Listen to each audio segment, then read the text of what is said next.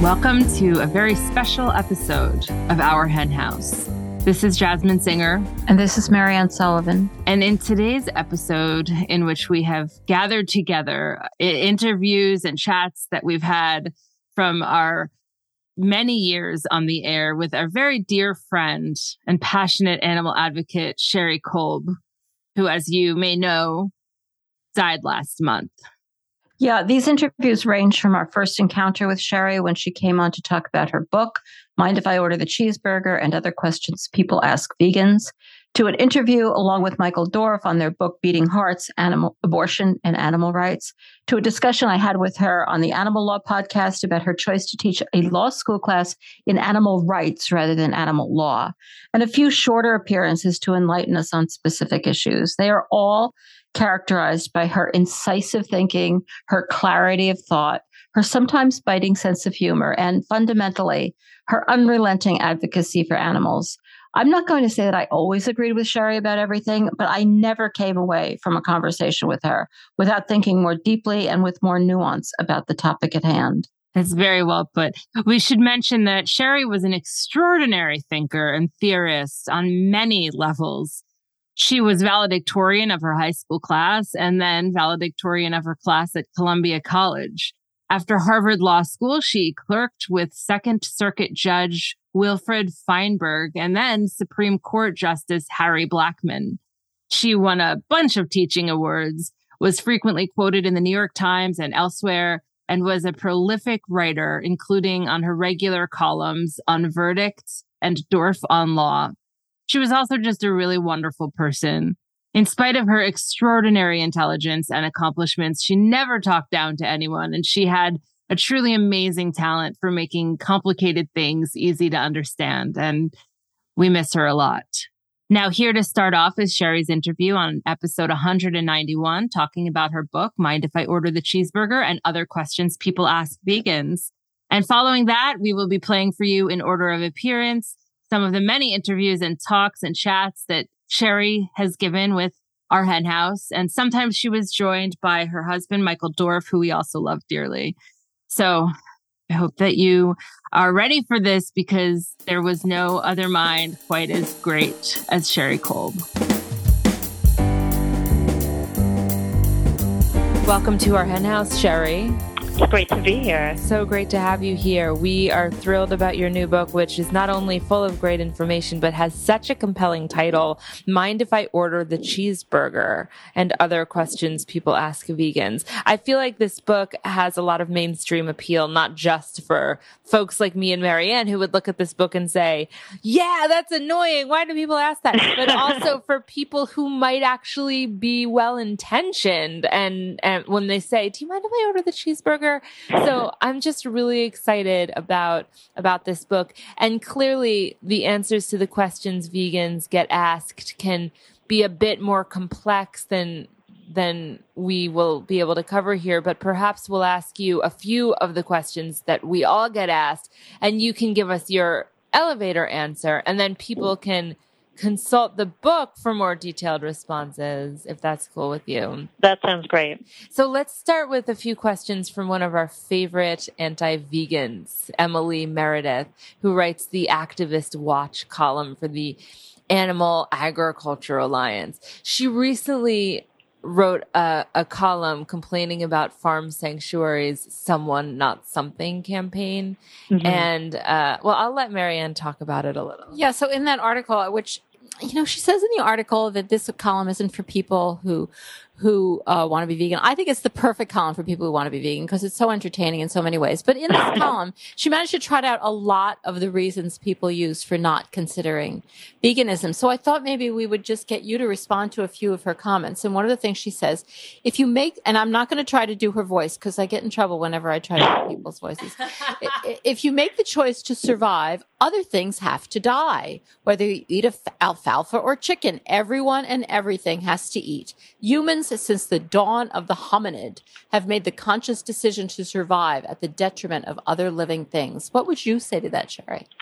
Well, I think I would say that there's some truth to that, and that, just by living, there are things that will, die. We take up space, we take up air, but I think it's a really Hobbesian sort of sad view if you think that you need to kill animals just to, to exist.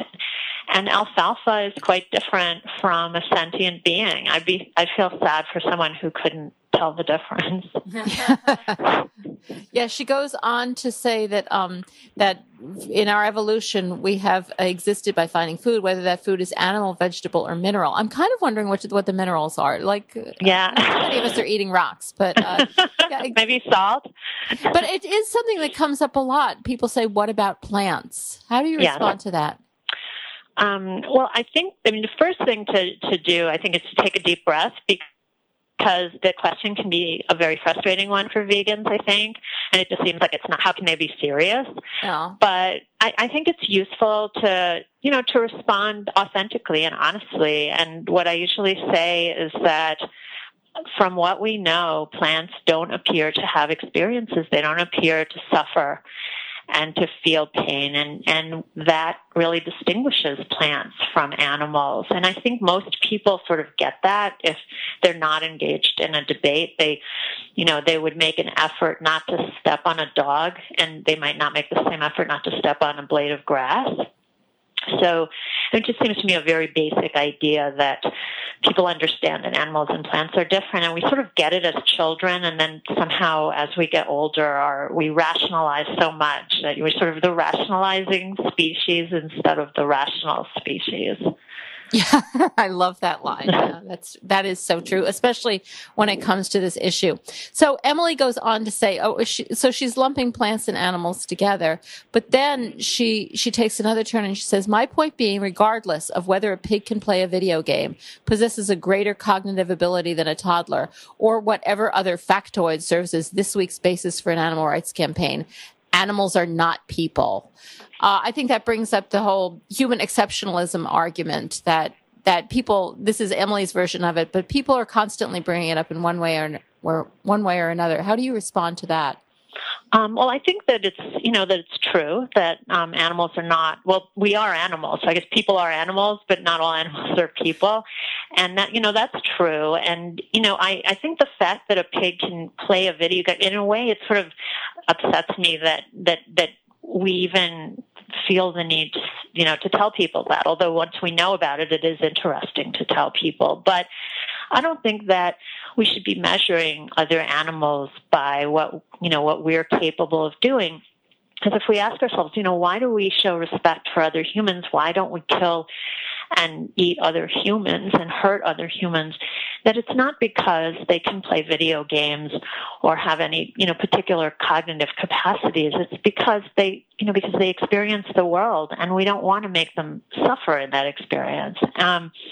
So, I think that in a way, the reason we've come up with this video game experiment or whatever to talk to her about is just to try to impress upon her that animals are not all that different, and that we wouldn't have had to say that to begin with if she were sort of able to look at why we care about others in a more holistic way. Yeah, I think that's a perfect response. And another thing that she manages in 4 paragraphs to bring up so many of the questions that people do get asked. But she says, if you're one of the 97% of Americans that finds meat, milk, and egg products delicious, then you're likely and hopefully not going to put a whole lot of stock in Farm Sanctuary's most recent ploy to grab your emotional attention. I think in spite of her being snarky here, she does bring up this idea that veganism is the end of pleasure. Yeah. I think that's another, I have a chapter in my book about this. So what about pleasure? And I think that for some of us, if someone says, well, what about pleasure? I love cheese. Some of us feel like saying, so what? So you love cheese? Like what if the only way you could have pleasure in cheese would be to harm animals? Then we should give it up. But I think we have an easier answer to that, which is there are vegan cheeses and there are lots of vegan food. It's just a delicious, amazing thing. And when I come into Manhattan, I love to just go to a vegan restaurant after a vegan restaurant. It's just the food is amazing. Mm-hmm. And so it's not deprivation. So I think it's worth pointing out. As an ethical matter, I don't really think we should have to match cheese in order to get off the ground. But in fact, we do. We can. So, the fact that someone loves milk, meat, and eggs, is that an argument? No, it's not an argument. Some people really love dog fighting. Some people really love bullfighting or, stomping on animals. I mean, the fact that you love something is really not an argument for doing it. It's just why you want to do it. So what do you say when someone asks you if you mind if they order the cheeseburger? I hate when people ask me that. It's funny, even having written a book, and I kind of wish I could, I feel like saying, well, do you have an hour? But what I usually say is, do you really want to know? And then they usually say no. And they, or they say, oh, I guess I won't then. Or it's like, obviously you don't want me to order it. So I think, so I don't think there's a really good soundbite answer other than to say, you've asked me a really big question, even though you may think that you've just asked me a kind of politeness question, like, do you mind if I use the restroom? It's actually a big question because this is a really foundational ethical choice that we've made as vegans. And so it's not like someone saying, oh, do you mind if I order gluten? Or something like that. It's like, we're not committed. It's the whole gluten thing. It's like, people are so confused. Like, I'll say, do you have anything vegan? They say, no, but we have something that's gluten-free. And it's like, well, I'm not looking for something where you've subtracted an ingredient. I'm just looking for vegan food. But anyway, so I think that just making it clear that, wow, that's a big question. And then, if you're asking whether I'll still eat with you, then the answer is yes. But if you're asking whether, I'm indifferent, no, I'm not indifferent. Yeah. I love all of those responses. I'm going to write all that down. Thanks. I talked about this a few weeks ago on the podcast. I was with someone who was telling a story about how he had gained this appreciation for eating steak and how he should do it slowly and really savor each bite. And his wife, who was at the table, kind of was giving him the eye, like, Jasmine's at the table. And he stopped and was like, should I eat? Okay, tofu. I mean, tofu.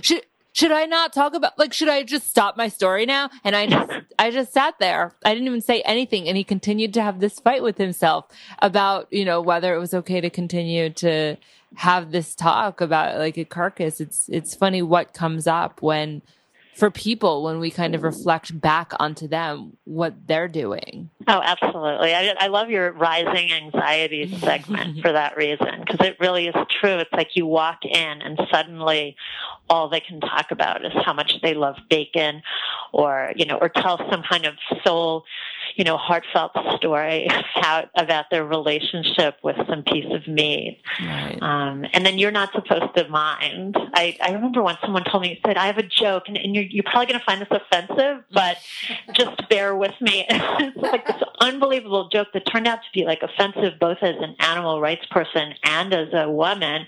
And he's like, it is funny, right? And I'm not laughing. I'm actually not finding it funny. And it's like, well, do you want me to say it's funny? Yeah. It's like the whole, no offense, but you're really ugly, but no offense. Oh, right. Well, that would have hurt my feelings, except you said no offense. So it's like when people say with all due respect, and that means they think none is due. Right. Yeah. Exactly. I'm not racist, but the same shit. But there seems to be a lot of confusion for vegans about how to use the health argument. Veganism, it doesn't have to be healthy. And if you start talking about the health benefits of veganism, you're talking about a diet that eliminates some of many people's favorite foods, such as the plant-based meats or sweets or oil. How do you approach the health issue without getting mired down in a nutrition debate? You mentioned gluten. I feel like this is sort of related a little. Yes. I think it's a tough question. It's a really good question. My view is that when I'm talking about veganism, I'm comparing veganism to the standard American diet. And I'm not going to get anywhere if I start telling people, it's really important to get enough kale.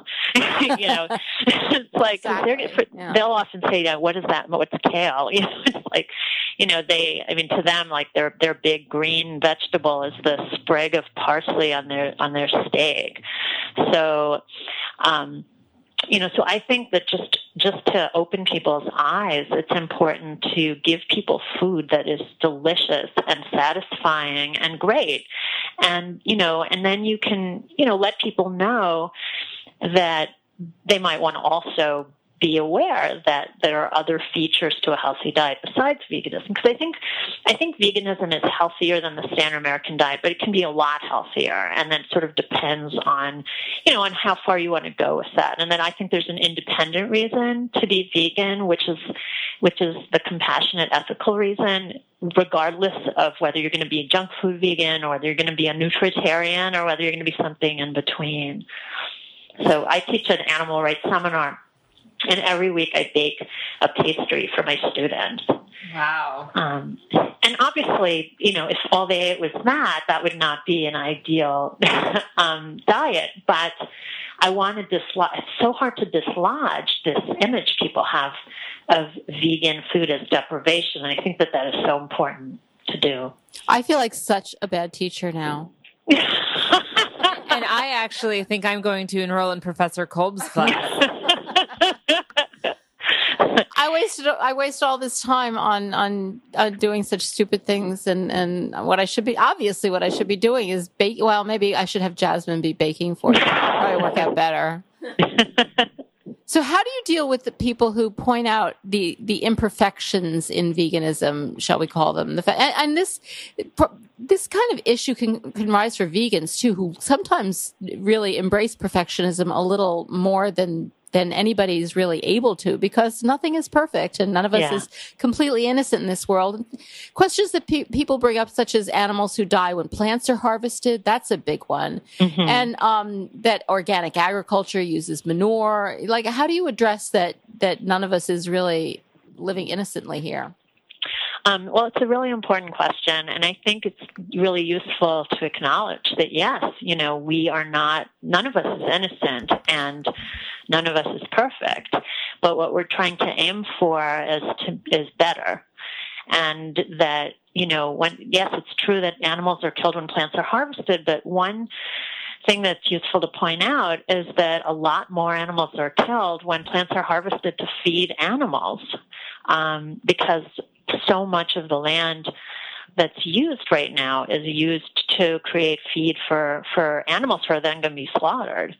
So, you eliminate a lot of that by becoming vegan, unless you live exclusively on hunting, which I think very few people do. But if you're eating, having a field of alfalfa or soy that's grown for cows, all of that is that's killing animals and harvesting, and it's not to feed people. And another thing I'd point out is that as more people become vegan, methods of harvesting and veganic farming becomes much more plausible economically. So, I'm not personally thrilled at all that the way that plants are grown now involves hurting animals, and I think we can do better. But in order for us to do better, there have to be more vegans who care about this stuff. Because, we can't ask somebody who is creating grain in order to feed animals who are going to be slaughtered, and we can't say, well, can you use a more humane combine? Right. It's not going to make sense to them.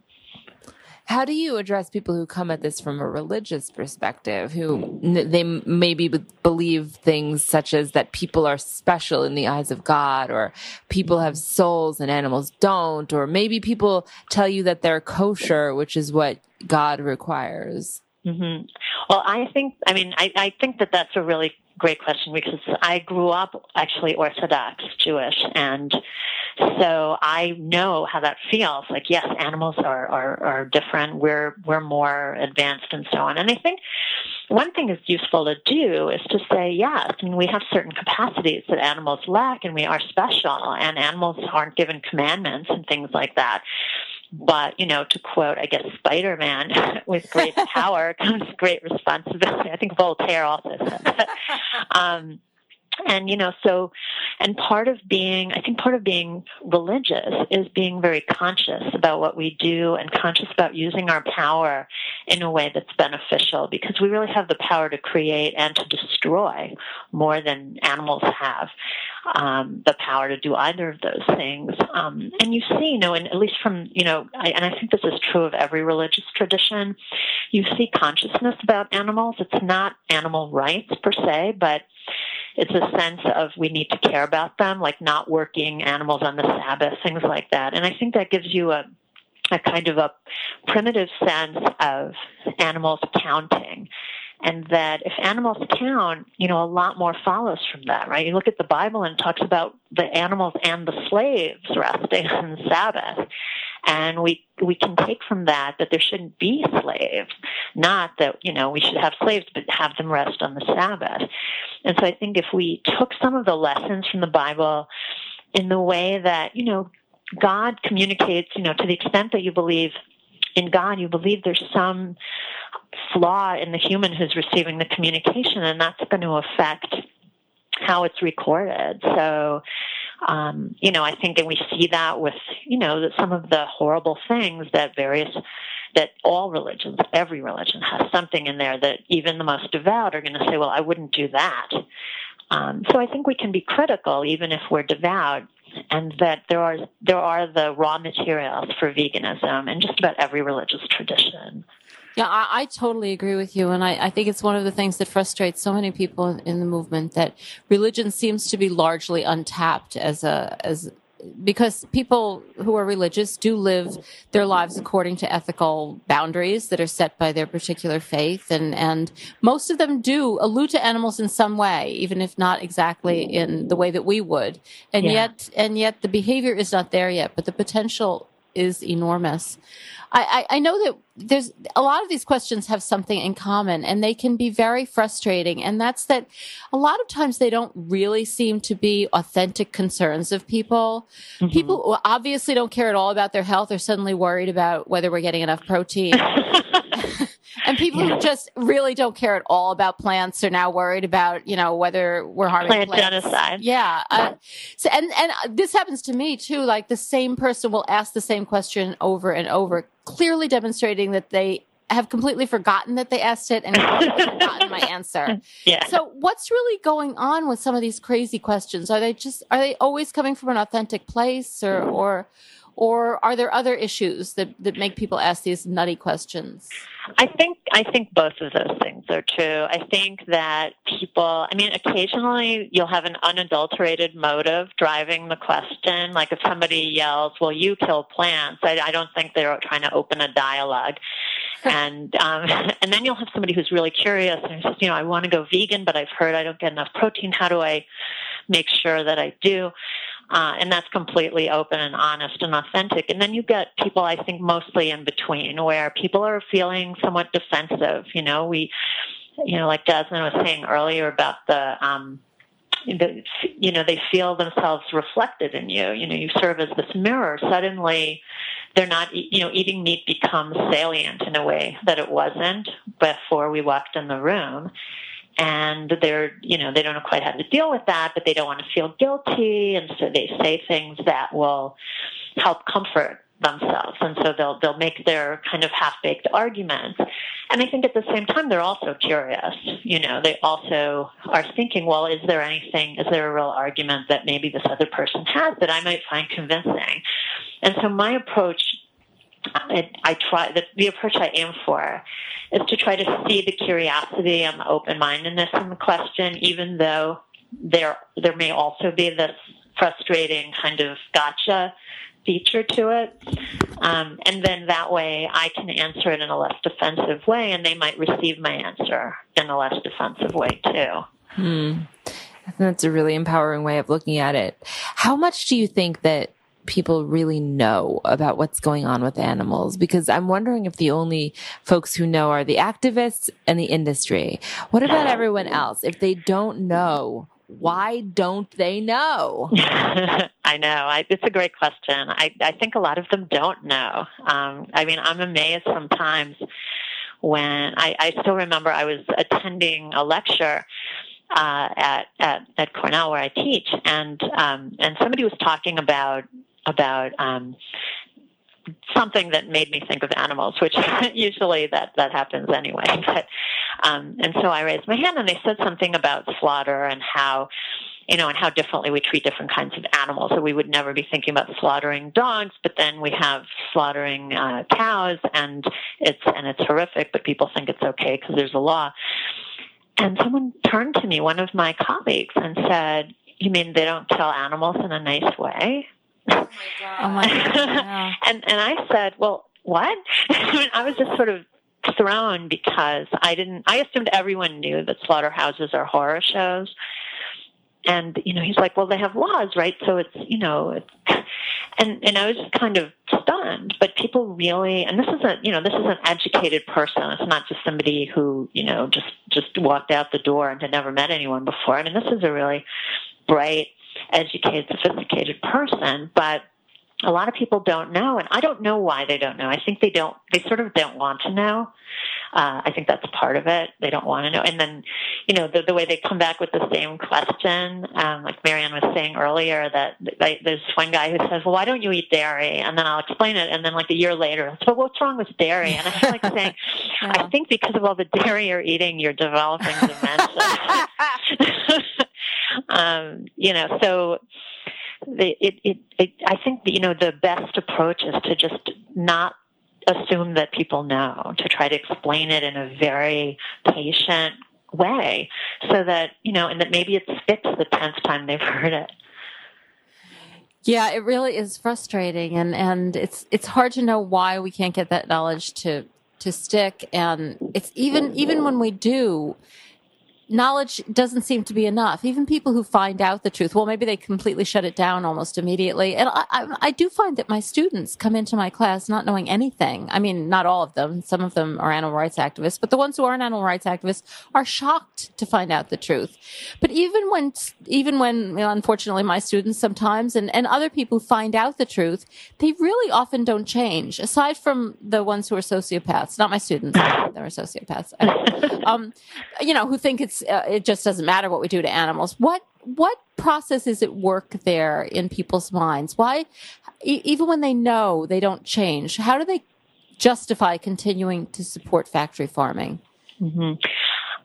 It's a good question. I think we make an assumption that we are run by principle and logic and knowledge, and that's kind of the story on humans, and we kind of accept it. But really, we're very irrational creatures in a lot of ways, and we do things because we're used to doing them, and people are very scared to change the way they live and the way they act. And so I think what happens is that, they find something out, and then there's all of this mobilization to try to figure out how that doesn't matter and how they don't need to change anything, so that they can keep living exactly the way they always have.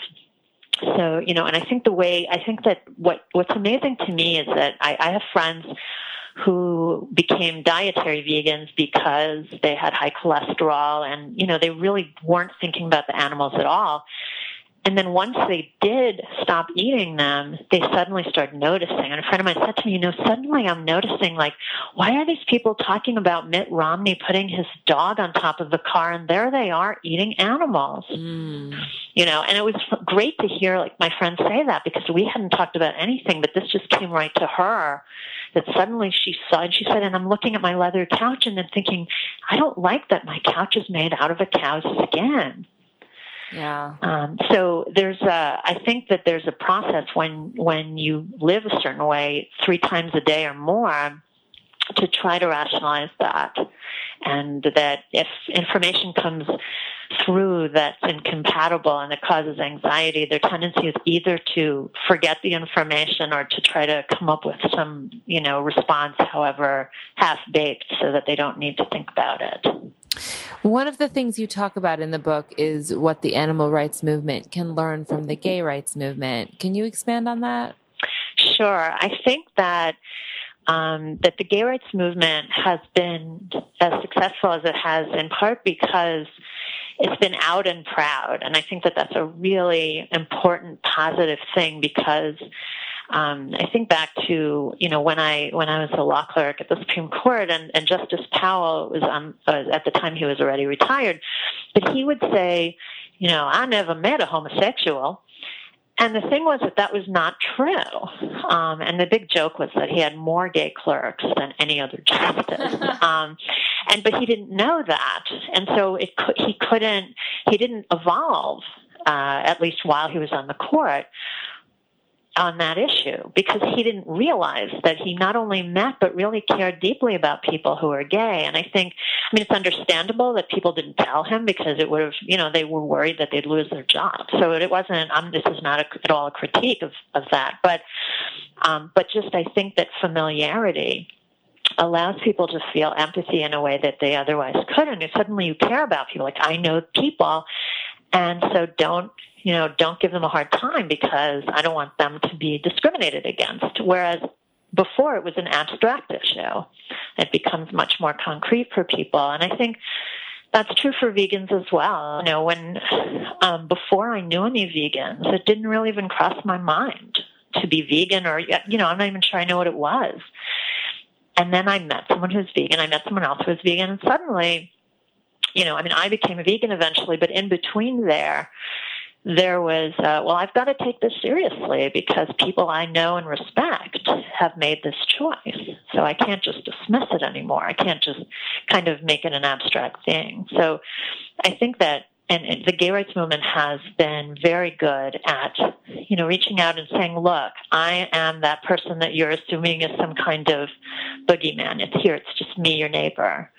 And that's a really effective thing that vegans can do too. Yeah, I totally agree. I think the idea of being out as a vegan is easy. All you do is get asked a lot of annoying questions. People generally don't beat you up for it, so it's easy and has so much power. That is how people change, is because the people around them are changed. You also have published in the area of gender equality, and I know that's a strong interest of yours. And you've now published this book about animal rights. Can you talk about a little bit how those two movements are related? Yes, I think they're really very strongly related, because, and first you have this sort of general oppression framework, where you have somebody who's more powerful than somebody else and who exploits the less powerful and commits violence, and then comes up with a whole methodology about why the proper place of the weaker one is being at the receiving end of that violence. And we have that, certainly if you look at sort of patriarchy and women's oppression, the notion that women are properly in almost properly the property of men, and that, even now, in the 21st century, it's still more difficult to get a conviction for rape when the woman has had a big sexual history than it is for if the woman is a virgin. And I think that tells us something about women being valued as sort of commodities, as sexual and reproductive commodities, rather than as equals. And, and animals too are sort of in this position of, well, we have the power to use them and to consume them, and we tend to think of them as really just those consumer items. People see a pig pictured on a barbecue store, restaurant, and then they're like, "Oh, good, I'm going to have some ham," and it's sort of as though this animal is nothing but a commodity. So it's sort of I think an extreme version of the oppression that women have suffered. And then more concretely, the dairy and egg industries are very much about exploiting female animals' reproductive capacities in a very extreme way. And that mirrors sort of the way in which female humans have had their reproductive capacities kind of owned and manipulated and dominated, historically. Well, there are so many more questions that we want to ask you, but I feel like this will be the longest podcast episode in the history of podcast episodes. But you're full of so much wisdom and and I love the way you communicate. So I strongly encourage people to get a copy of Mind If I Order the Cheeseburger and Other Questions People Ask Vegans, which is published by Lantern Books.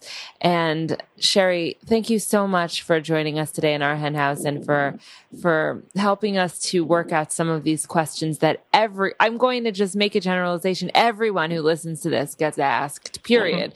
And I so appreciate you. It's so validating to hear from you, things that go through our minds all the time. We don't necessarily know if they go through other people's minds. And now we do because it's in your book, Mind If I Order the Cheeseburger. So Sherry, thank you so much. I so appreciate your joining us today. Oh, thank you for having me. This is great. Welcome to our hen house, Sherry Kolb. It's great to be here. So great to have you. Thank you for being here. And thank you for being here, Michael Dorf. Thanks for inviting us. We're very big fans, and you drove down all the way from Ithaca. We're big fans, too. It was an easy drive. Well, thank you very much. We are so deeply appreciative that you are out there speaking up for animals and for so many others, and I'm so excited to hear all about the newest book that you're working on, which comes out in, 9 months or so? Something like that. It's like you're birthing a book. Yes. Well, yes, we're in one of the trimesters. Yes. Yeah. Well, a perfectly apt analogy. Well, and we're going to be going back to your first book in a minute, which is called Mind If I Order the Cheeseburger. And I am going to ask you what I'm sure nobody else has, which is how you answer that question. I'm sure that that's something you've not thought about at all. But before we do, tell us about the book that you have coming out that you co-wrote. Yeah, so it's called Beating Hearts, Abortion and Animal Rights. Talking about animal rights, we find people really don't get excited at all. So we wanted to add something equally uncontroversial as a way of just, making sure we don't make any waves. Yeah, I like how you live in the comfort zone. That's right. We do. Really a lot. And there really are genuine similarities here in these two movements, aren't there? Absolutely. In both movements, and some people have really called this to our attention. People say, well, why are you pro-choice, which we are, if you're in favor of animal rights? And similarly, people will say, well, if you really care about life, why do you eat animals in the other direction? So in both cases, you have vulnerable life, innocent life, that people take. And people take it for reasons that aren't exclusively about protecting their own lives, but have other bases too. And so we see these two movements as both trying to protect vulnerable life in different ways. And we thought it'd be interesting to explore why the two movements tend not to overlap almost at all. So it really is fascinating. I know that before we started recording, you were also saying that you have met animal rights activists of all stripes, and you've met animal rights activists who are very pro-choice. Did you say that is mostly the case? Yeah, so the animal rights movement is not a big movement on either the left or the right, but it tends to be more sort of progressive types who tend not to overlap that much with the pro-life movement, although you have some. Yeah. And so those people who we thought, were very sincere in these commitments got us thinking. And in addition, I would occasionally get nasty comments on our blog whenever... Wait, nasty comments on a blog? Yeah, it's hard to believe. It's very unusual. When either of us would write about animal rights, it'd say, oh, but what do you think about fetuses? That's fine. Yeah. And so we decided to take it seriously. Yeah, well, it is serious. And I mean, one of the main principles behind animal rights is respect of sentience. Yes. And certainly there's an issue of sentience in abortion as well. So how do they relate? Yes. Well, I'm glad you brought up sentience, because that's exactly... Which we should define before we talk about it. Well, the ability to feel, the ability to experience the world for ill or for well. And in the case of abortion, this is one of the differences for us between abortion and animal rights, which is that most abortions happen prior to a fetus acquiring the ability to feel anything. And so in our minds, those abortions don't raise the kind of moral issues that killing an animal for food or for clothing raise.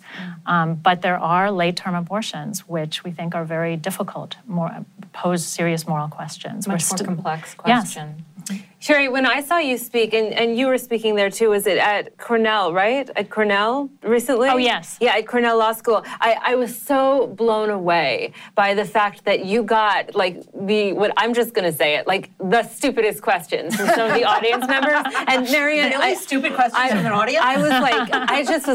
You probably could hear me going, oh my God, from the audience. Oh, that's my activist. Yeah. And you managed to validate what they were saying and then actually answer it. How do you deal with this kind of, ignorance at large between people who are just really trying to figure it out. Maybe they haven't thought it through. Can you tell me how to be a better advocate? Well, I think what you said is exactly right, that a lot of people have not thought about this issue before. There are plenty of issues I haven't thought about before, and I know I would ask questions that would be regarded as strange and silly or whatever. We all asked them at some point. And so I try to think about it from the perspective of the person asking the question and assume good faith. It's not always an accurate assumption, but it's useful to me to assume this person is asking this question about, from a good place, and try to understand it and see where they're coming from and give it the best possible face it can have and then respond to it, rather than just trying to say, well, that's dumb. That reminds me of that time you were asked, where do you get your protein? And you were like, oh my God. And then you realized she was actually asking, where do you get your protein? Because she didn't know. For bringing that up on our show. Can I get back to the abortion question a little bit? Because we talked about the early term abortions, and those are a simpler question. But what about that more complex question? What about late term abortions? You clearly have sentience there. Sentience, the ability to experience the world, is the thing that animal rights activists respect so much. So why doesn't it matter when it comes to fetuses? So our view is that it does matter, that many late-term abortions, that is, abortions post-sentience, may be immoral, but it doesn't mean that they should be illegal, because you need an additional justification in order for the state to step in. In an early version of the book, we took this out of the final version, we said you that— You heard it here, only here. that in some sense we are pro-choice about both abortion and animal rights, in the sense that we're not forcing people to be vegan. Now, I think the reason we took it out is that in a future world we might, when enough people had come around to see the moral issues. But whether you make something illegal is a very complex question that implicates not just morality, but pragmatic considerations, what about unintended consequences, and so forth. So our view about the morality is not necessarily the same as our view about what the law should say. So that even though it may be an immoral decision in one sense or another, or it may not be, it's a decision that should be made by the woman who's carrying the child in her body rather than by the state. Correct. Yes, and I would add to that, because this is something I wanted taken out. So I think that you're sensing the contention. But my view is that there's a difference even with a late-term abortion between banning abortion versus banning animal use, even though I think both are equally, I don't think either is a good idea at this point. But I think forcing a woman to take a pregnancy to term imposes a much more serious assault on her bodily integrity than it would forcing people to stop killing animals. And one difference between the two is that not doing violence to somebody else generally doesn't require that much of you.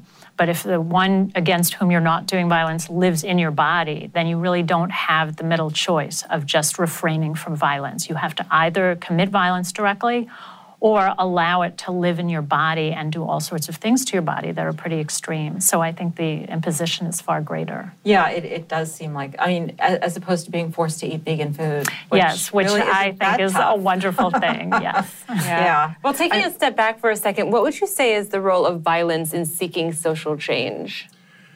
So our view is that we are opposed to violence. We're not down the line pacifists, because we think that violence in self-defense is permissible, and sometimes violence in defense of others is permissible, but that violence is often highly problematic in a justice movement. It can alienate the general public, it may be counterproductive, it may be inconsistent with other things that one is doing.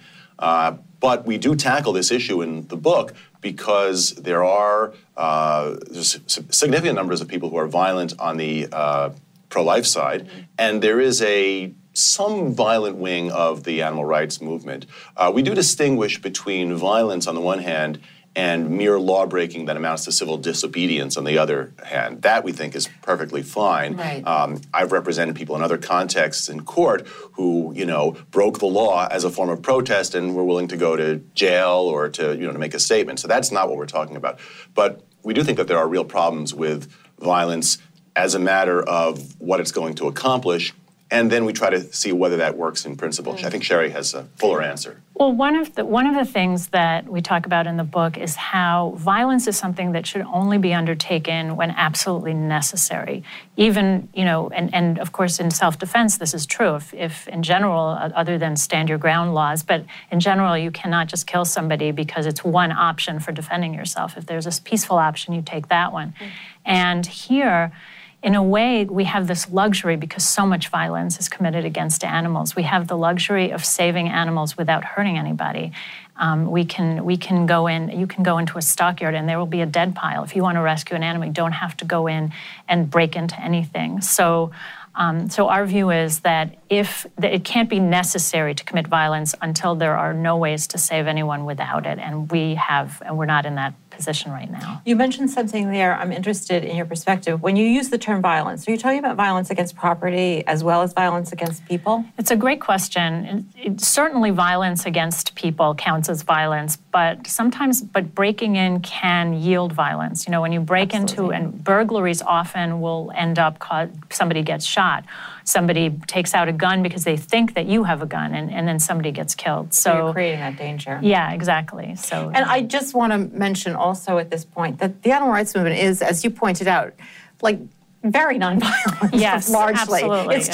It's either very, very fringe people who are really not in any kind of leadership role, or sometimes allegations that really aren't true. And it runs the gamut of the political spectrum, which I think is something that is unique to the animal rights movement. But you also mentioned something that I think is important to explore, that what we're fighting is incalculable violence. Yes. I mean, the violence against animals is so enormous.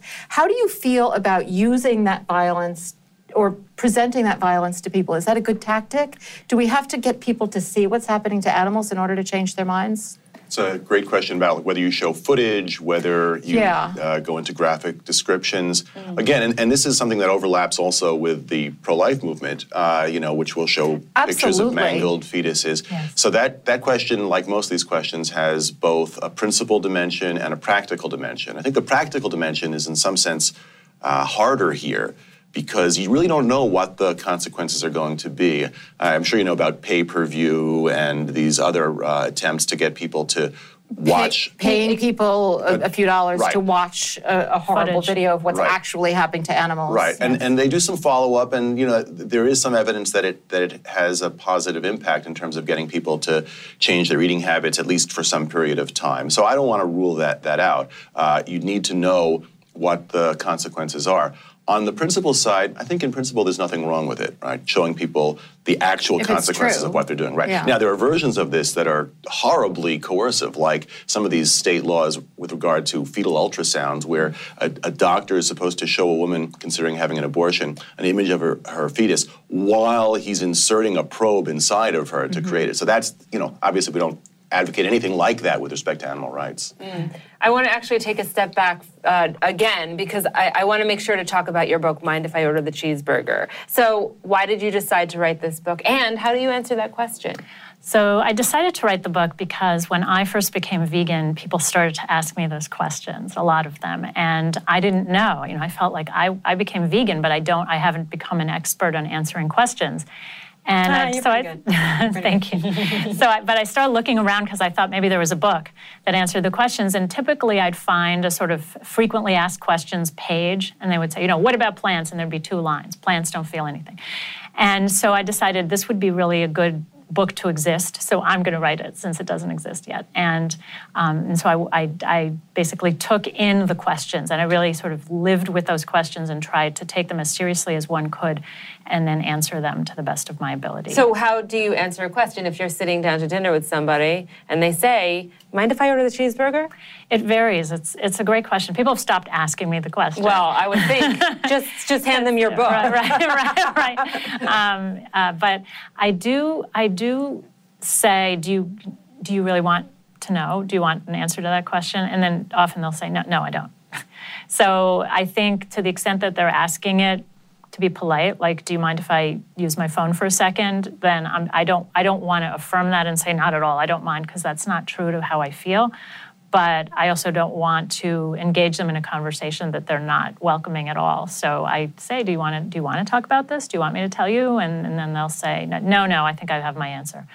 But what if somebody who's watching this might be the person who doesn't know how to act when they're having dinner with you or with us? And so how would they handle that situation? Go vegan, obviously. Right, that's one option. They can go vegan and they can order vegan. I think what a lot of people do is they order something that they view as less objectionable. I think that people have decided on a hierarchy, so they'll order the fish, or they'll order dairy or egg or something, or they won't order the pork chop, they'll get chicken. They're thinking about it. Yeah, they're trying to be accommodating. They see it as a compromise. But that once they do that, they're no longer consulting with me on whether they've made the correct choice. So I think the most important thing is to be true to yourself. And if you feel incredibly uncomfortable, then say so. Or you can say, no, what do you really, if you're really asking me, am I going to leave? If you order something, no, I'm not going to leave, I'll stay with you. But if you're asking whether it bothers me, of course it does. Of course it does. I think it's so interesting, if I could, like, both the things you said, you about the abortion, you about, or about the videos, showing people videos, and you about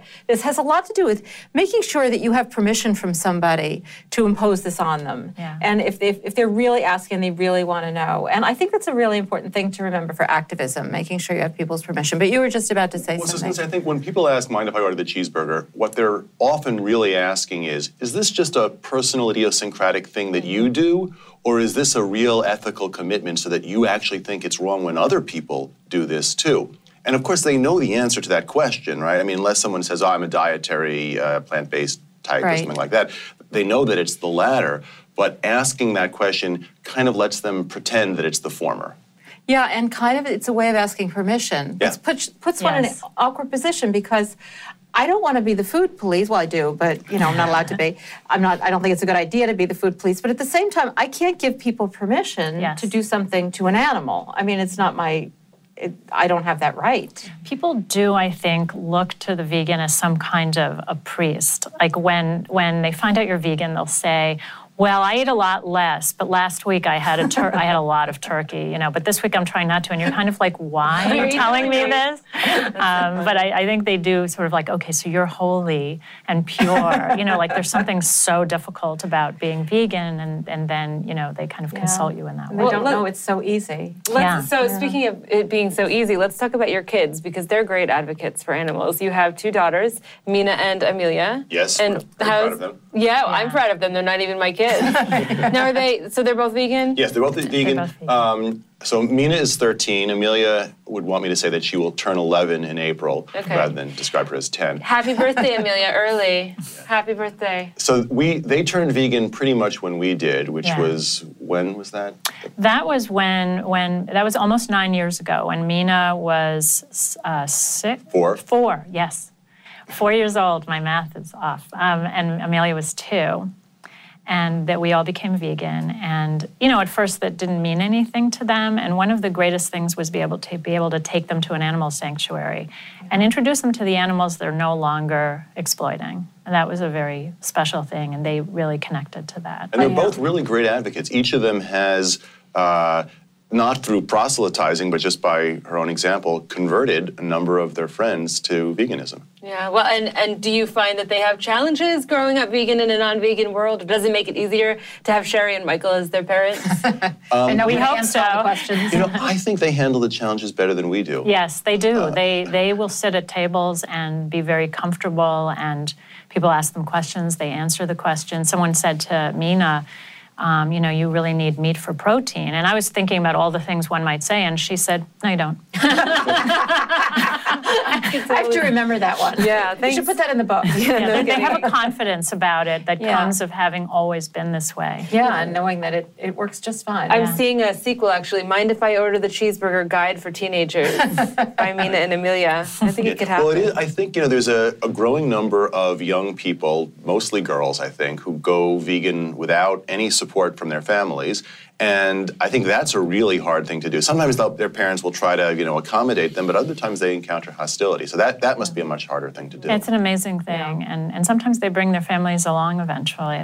But you see how close, when you're a child, that you're close to that empathy without having yet taken in as much of the brainwashing. Yeah. Yeah, and once I hope that once you're there, you're not influenced by the world when you reach those tough teenage years. But if I have confidence in any kids, it's in Nina and Amelia. Yeah, absolutely. And if I have confidence in anybody's ability to change the world for animals, it's you two. So thank you so much for all the work that you do. We're such huge, gigantic fans of all that you do, and thank you for joining us. I could talk to you all day. We could, but we're not allowed to. We love to pick your brains. So thanks for bringing your brains with you from Ithaca. Thanks. It was remarkably painless. Yeah. Well, it's because you eat kale. Welcome to our hen house, Michael and Sherry.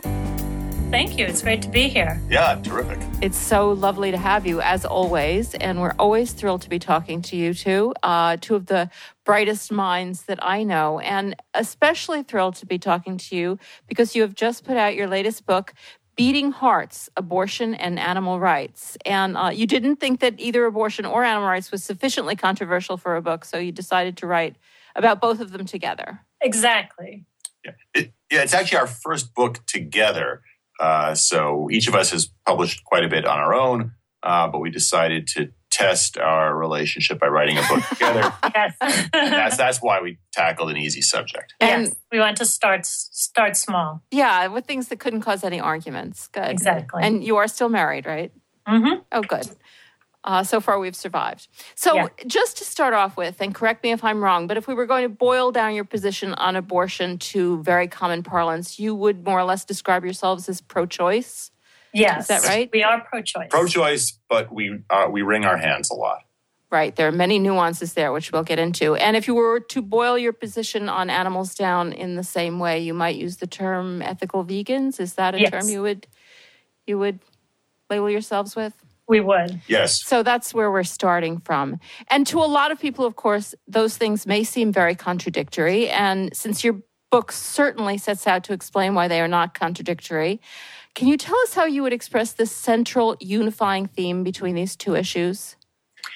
I think that what unifies the issues is that we're talking in both cases about a being whose existence is threatened by a practice that's a common practice and that many view as a legitimate practice. So for people within the pro-life movement, the being in question is an embryo or a fetus, and the personhood of that entity is questioned. People claim a right to terminate the life of that being without necessarily having a life and death struggle, confronting one. There's vulnerability there. People do it for claim sort of libertarian right to do it. And I think people do the same sorts of things when it comes to animals, that people claim a right to be able to kill animals in order to use them, even when there isn't a life or death situation threatening. Animals are vulnerable, and their value as moral persons is also contested. So in both camps, you have people fighting for the rights of what they view as a vulnerable being under attack by people who claim a liberty to terminate the lives of those beings. I think that what I would say the central message of the first 60% of the book is that sentience, the ability to have sensations, feelings, etc., is the foundation for moral concern. And that position, of course, is widely accepted among ethical vegans. It's not a view that you see discussed much in the debate about abortion. On the other hand, it's actually, when it comes to abortion, you do see laws that seem to acknowledge that sentience is important.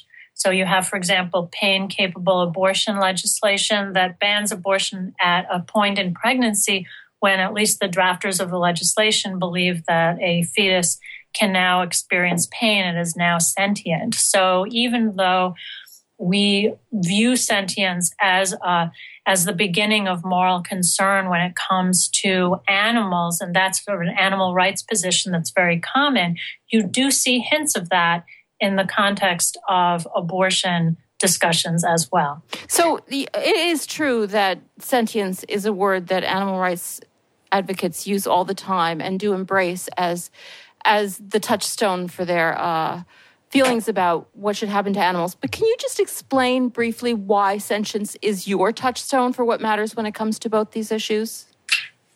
Well, we think that sentience, at the point at which an entity or a being can have experiences, whether they're good or bad experiences, is really the point at which there's somebody there.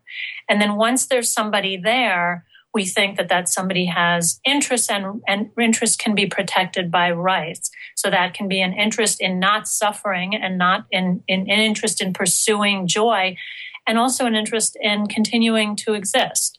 And that until that point, you don't really have someone there. It's more of something.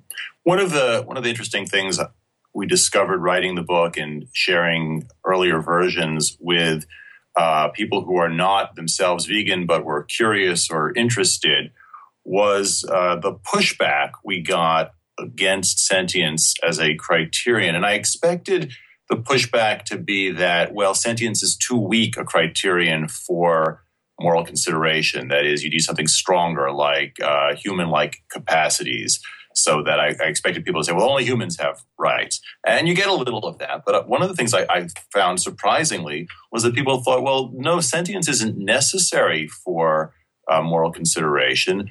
Think about plants, which are alive, after all. Why isn't being alive sufficient? Or even inanimate objects. The Mona Lisa, isn't that something that's valuable, even though it's not sentient?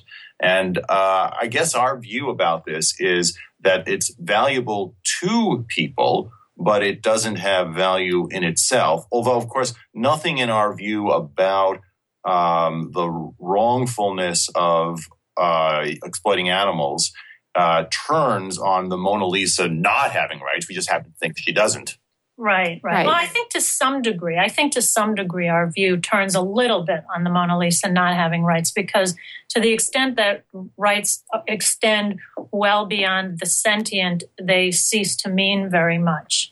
Yeah, that's right. The Mona Lisa certainly doesn't have any rights that I think would cast doubt or make competing claims against actual right holders. And of course, the question, what about plants, is threatening to the vegan position, precisely because, the excessive strictness and excessive leniency on what counts as a basis for rights can both sort of lead to the same endpoint, which is no rights for animals. Right. It just becomes that the world is such a nightmare that there's just nothing we can do about it, that if plants are sentient as well. Yeah. Of course, most people in the animal protection, animal rights movement think of sentience all the time, but it is associated a lot with the work of Peter Singer. And I'm wondering, I know that your point of view varies from a standard utilitarian point of view, and can you just go into that a little bit? What are the differences between you and Singer? Sure. So Singer's view is, as the view of most utilitarians, that what matters are people's pleasures minus pains, or in the more sophisticated version, their utility, their enjoyment of life.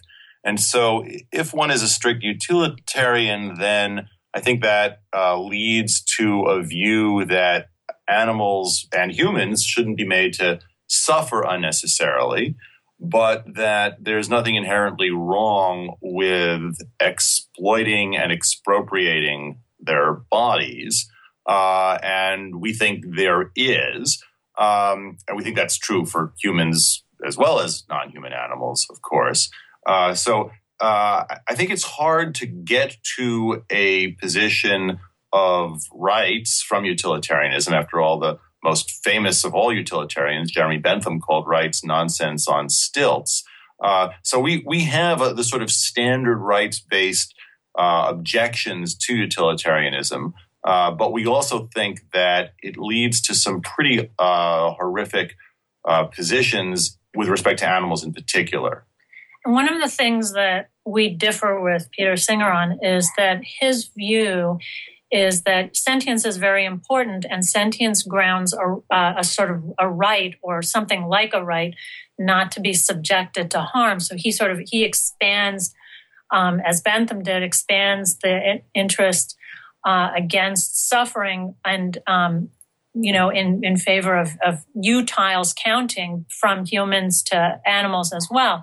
On the other hand, he doesn't see there as being a right to life in most animals. And I think he creates an exception for humans and other animals with human-like intelligence, including maybe the great apes and perhaps some of the cetaceans.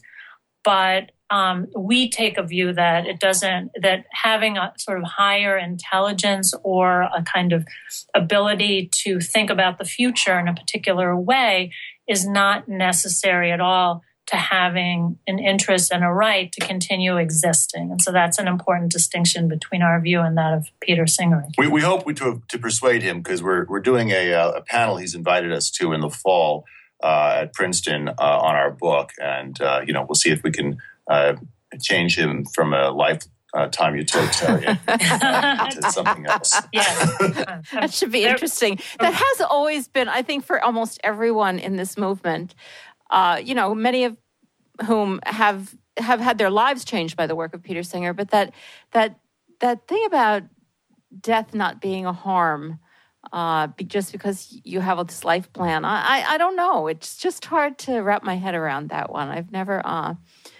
I've never really been able to grasp that. Well, one of the things what we say in the chapter on this is that the notion that death is not a harm is traceable to various ancient philosophers, including especially Epicurus. But when Epicurus made this argument, he was talking about people. And he certainly wasn't arguing that it was okay to kill people because death isn't a harm. So his argument was really more that people shouldn't worry about death because so long as they're alive, death is not with them. And then the moment that they die, they are not in existence. So they have nothing more to worry about. And that, there's actual strength to that argument, I think, but it's an argument that goes across the species. And also importantly, it's not an argument for taking away someone's life. It's just an argument about being sort of more calm and reflective about death, and rather than being frightened of it. Yeah, it does seem like the difference between having a life plan and the ability to plan for the future is not the thing that makes, if something makes death a harm, it doesn't seem like that is it. But it does give you a dividing line between animals and humans who do that and animals who don't. But I'm not sure that dividing line it's hard for me to grasp. Yeah, I mean, one thing that you could say for it, I suppose, is that to the extent that if you lived in the eternal present, which is sort of how a lot of people imagine non-human animals live, then you could say, well, so each moment you actually have a different being, and therefore being at moment one has no interests in the life of the being at moment two. But I don't really think that that's an accurate description of anybody, and particularly of animals. Any of us who's had a companion animal knows that animals anticipate the future. They get very excited when it's around time for mommy and daddy to get home. They get excited if there's some kind of treat coming. So they hide stuff.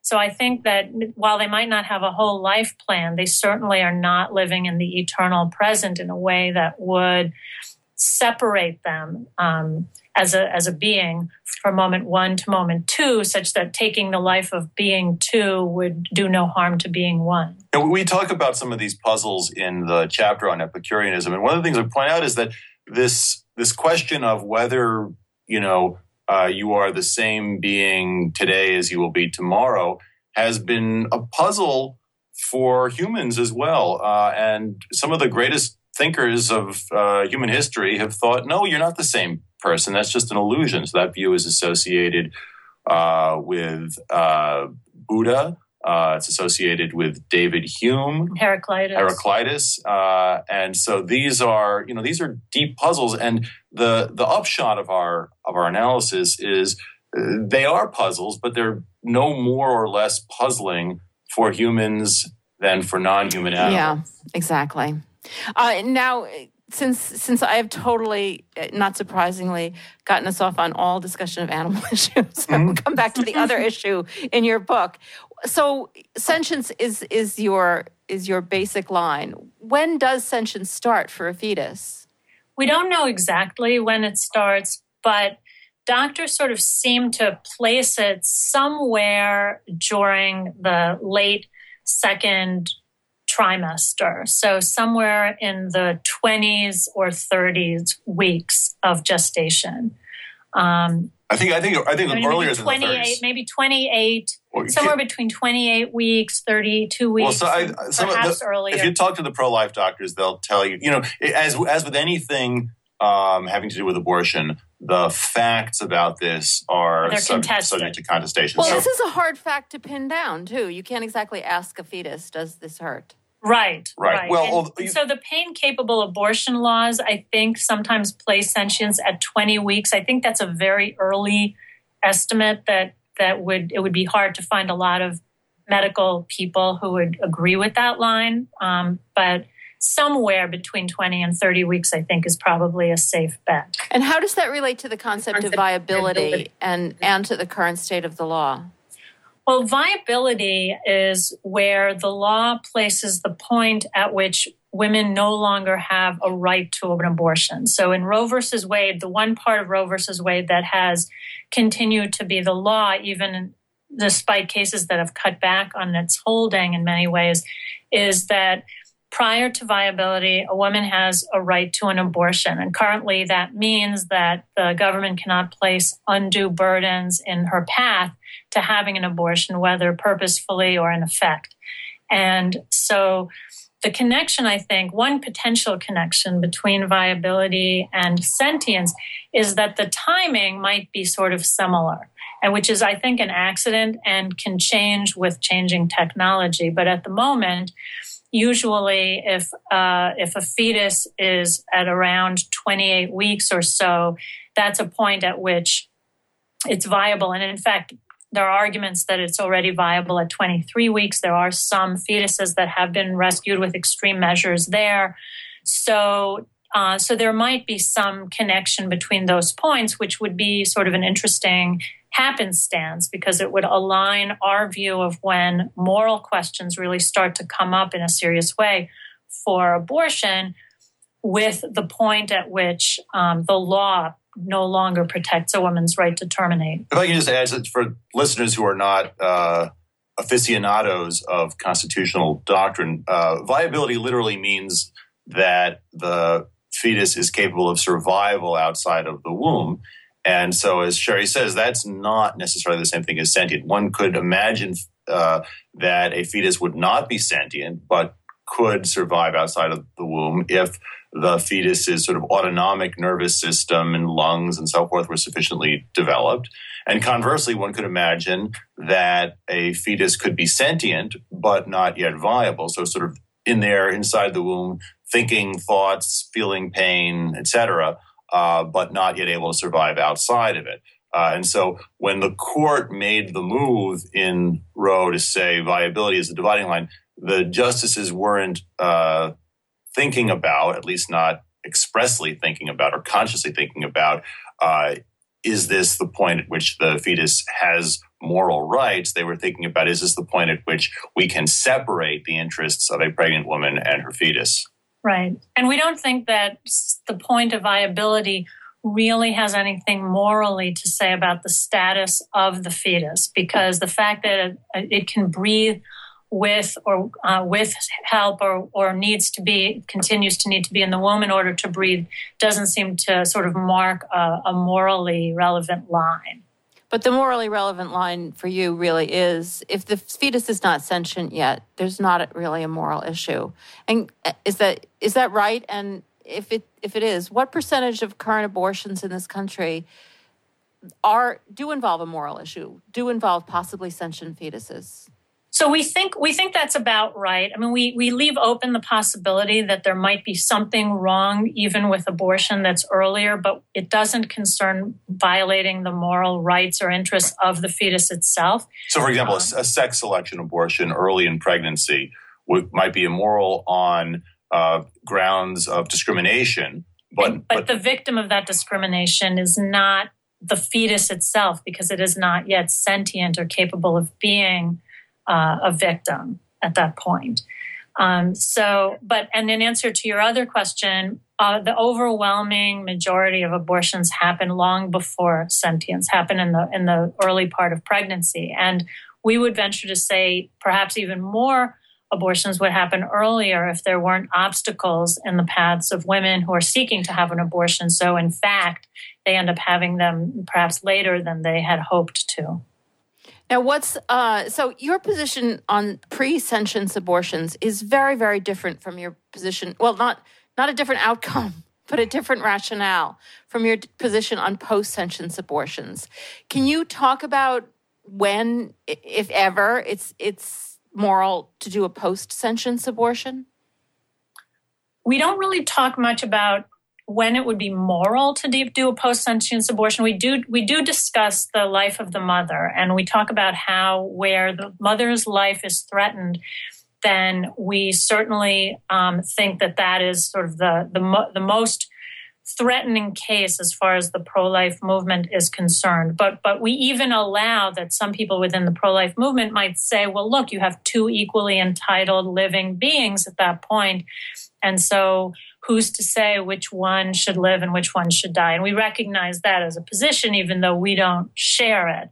So I think that we would say that post-sentience, although we think abortion should remain protected by law because of the woman's bodily integrity interests, we think that that something serious should be the reason for it as far as morality goes. So that we would think if somebody is just having an abortion after sentience because they've been sort of thinking about it for a long time and that they hadn't really gotten around to it and they don't really have strong feelings about it, but they don't want to have a baby, that would not be a moral choice, even though we wouldn't want to proscribe it legally.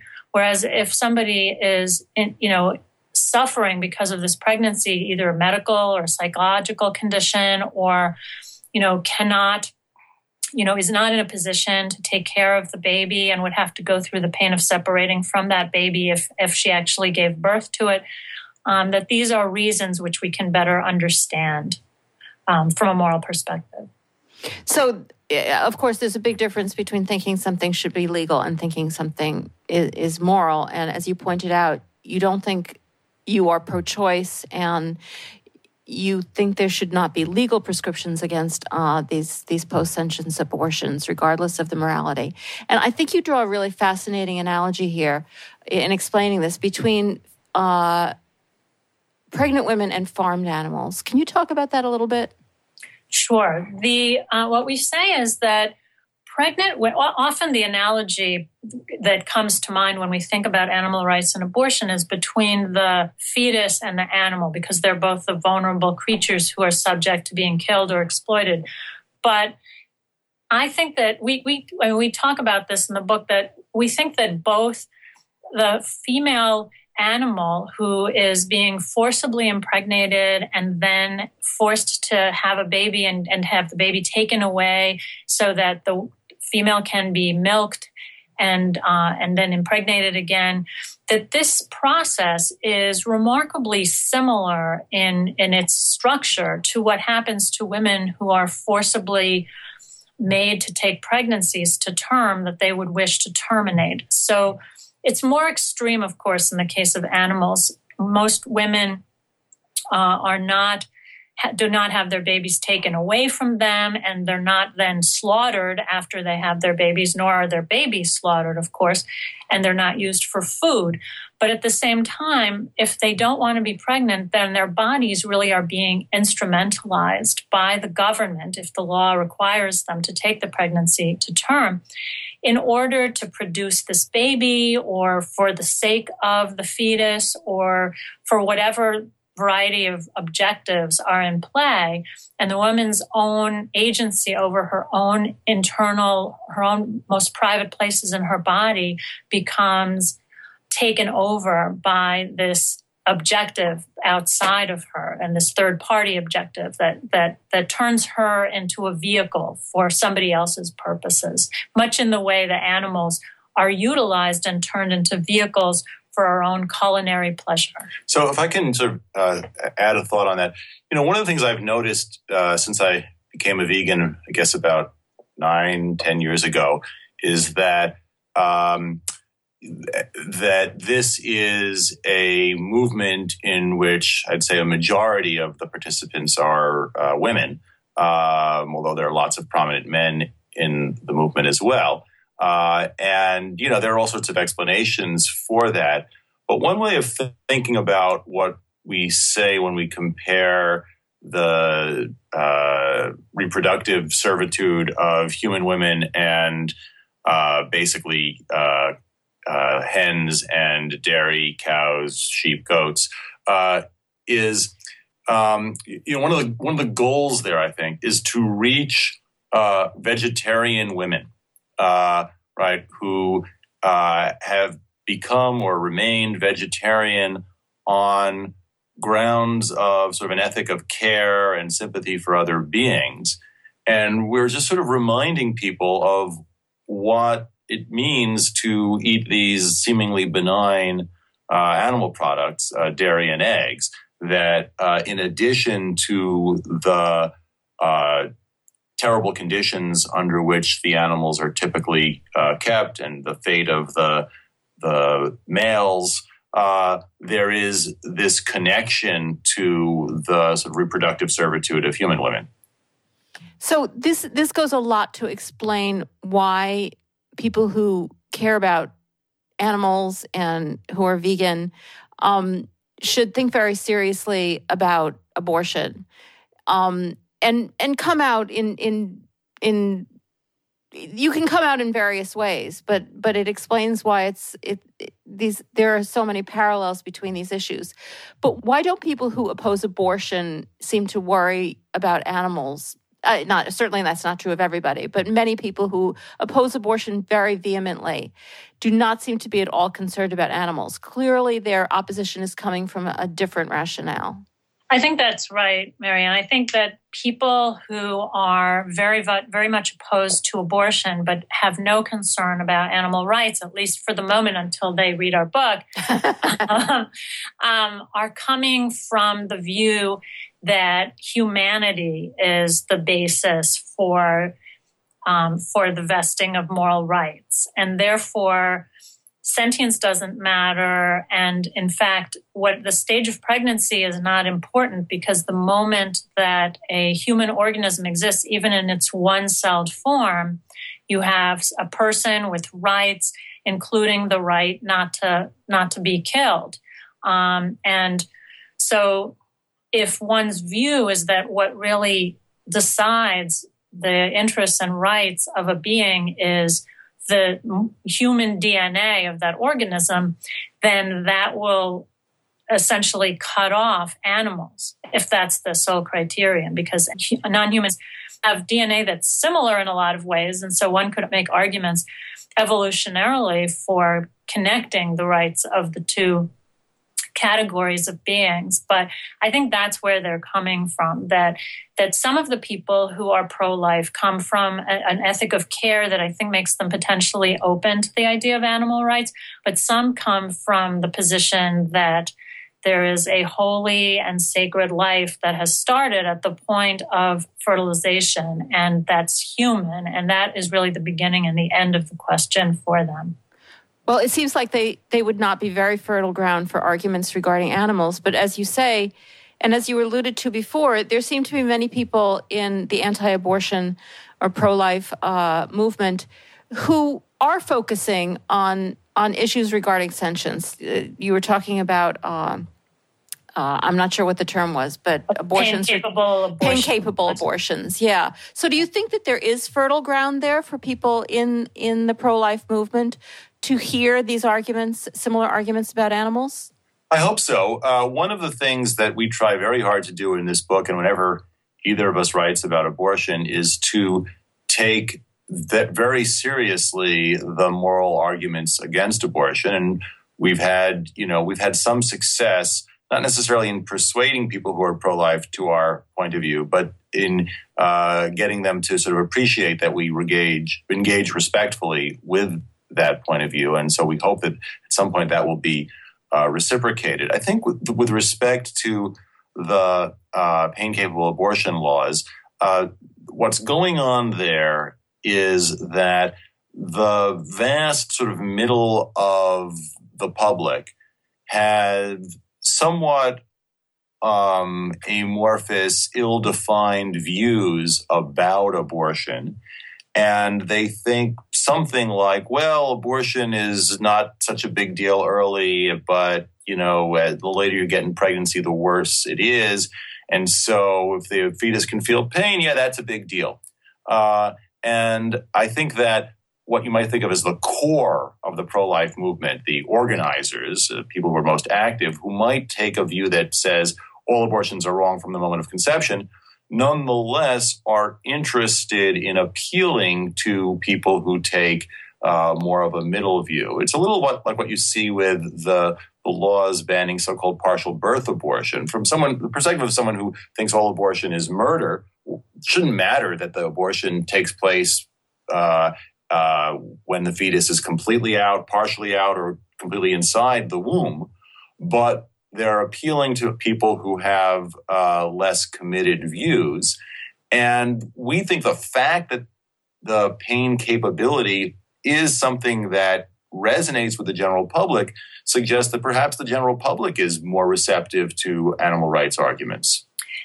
And we also see a sort of parallel between this and advocacy within the animal rights movement as well, that sometimes, ethical vegans will advocate for animals and take the view that all animals who are sentient are entitled to be free of violence and exploitation, but sometimes in advocating might point to particularly graphic or dramatic illustrations of the violence against animals because we imagine that maybe people in the mainstream will be more affected by that than by some other things that might strike us as equally unjust. Yeah, you actually spend quite a bit of space in your book discussing the tactics of using horrific imagery, which certainly isn't hard to come by. There's a lot of horrific things happening to animals out there. But how do you feel about the efficacy of that type of campaigning? I think that it can be useful. As from a moral point of view, we argue that if somebody is doing something violent, that person is not really entitled as a moral matter to shield themselves from the view of what they're doing. That what we've done essentially is to sort of delegate violent work to others. And so the people at the slaughterhouse do the violent work, and then people can go to the store and eat something, and it feels just like they're eating something vegan from the point of view of violence, since they don't see what happens. So we don't think that there's a real entitlement to be free of those images. But at the same time, people can be, first of all, can just become numb to the images if they see too much of it. So I think a sort of reaction that people have if they see a lot of very violent imagery about animals is to stop really seeing anything anymore, to stop having a reaction to it at all. And certainly we don't want that, right? I mean, there are places where animals are slaughtered in the streets and people just walk by and don't have any reaction to it. So people become numb to all sorts of things. And I would think as a strategic matter, it's very important not to saturate people with imagery that's going to have that effect. But on occasion, I think it's useful to show people a little bit of what they're contributing to when they consume animal products. I also want to add that our main point about this is less about efficacy. I know there's a burgeoning movement about effective advocacy, effective philanthropy, and that all strikes me as worthwhile and worth studying. I actually do some work in wearing one of my other hats on trying to figure out what is effective advocacy with respect to getting kids not to smoke cigarettes. And it turns out to be incredibly difficult to figure these things out. There's a gigantic sort of set of gigantic literature of various experiments that are done, and we're sort of in the infancy of figuring out what's most effective as advocates. So our main goal in the chapter on graphic images is to ask what makes sense to do, assuming you think it's going to work. Yeah. Yeah, I'm not. I think you're exactly right that none of us is in a position to really answer all of those questions, but it's very important to be raising them. And we're just all trying to do our best in figuring out what is effective. And it's a very difficult question. You talk a bit about the use of violence in these movements as well. Can you talk about that a little bit? Yes. Well, we both are categorically opposed to the use of violence. And when we say violence, we mean threats and harm to people and animals and property. So we think that breaking into somebody's home would be violence, even though it might not be classified as a violent crime under the Bureau of Justice Statistics, a burglary or whatever. So what we say about violence is that we think that it's counterproductive, or we believe it to be counterproductive, and that the fact that it turns many people off is actually relevant to its morality, because violence has to be a sort of last resort, and last resort means that it's necessary. And in order for it to be necessary, it really has to be effective. So to the extent that we have alternatives, ways we can save animals without inflicting any violence on anyone, then we have an obligation to turn to those first. And unfortunately, we have this sort of luxury, what you could call it in quotes, of having so many animals in trouble in so many places and ways of intervening on their behalf that are perfectly legal and don't require any kind of law breaking or any kind of violence, that we can select to save animals under conditions where we don't have to hurt anybody in order to do it. Unlike the situation where if you wanted to save a human being, most of the time, if you come across somebody in jeopardy and the only way to save them is to use violence, you're not going to be able to I can just walk down the street and there'll be some other person that I can save just as easily. Yeah, and fortunately, I actually feel that there is not much, if any, violence in our movement, and I think that's contrary to the anti-abortion movement. I'm not saying that will always be the case. People are. We have many, many different people of many different persuasions, but so far, I think that most people, the vast majority of people, definitely agree with that. It's also true that, right? I mean, what you said just now is completely true, and it's borne out by the statistics. And yet, one of the stereotypes of the animal rights movement is that it is a sort of terrorist-infused movement. And there was a famous statement a number of years ago by a government official describing the animal rights and environmental terrorism as a sort of number one domestic terrorism threat, which was just absurd. But I think part of the reason why that view has as much currency as it does is that it's a way of discrediting the animal rights message to associate it with people who are sort of fringe loonies, right? So it's much easier to dismiss somebody who is resorting to violence than it is, your friend or neighbor or relative who's inviting you over to their house to enjoy a good vegan meal.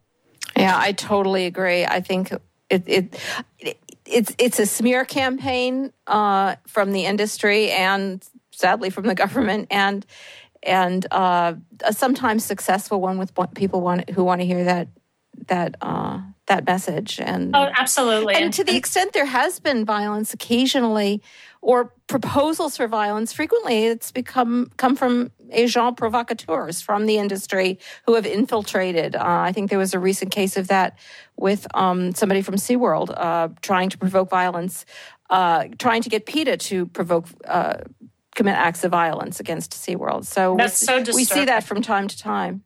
And I think you're totally right as to the reason why, because it discredits the movement. Speaking of agreeing, do you guys agree on everything? I think no. I don't think we agree on everything. No. Do you agree on that? Yeah, I guess we would agree that we don't agree on everything. It's pretty impressive. Right, you're getting us after we've talked about this quite a bit. Well, you come to agreements then. That's good. Yeah, we do. All right, the next interview we do of you, it's going to be all things that you completely disagree about. That'll be the next book. So why did you decide to write this book? Why did you want to put these two subjects together?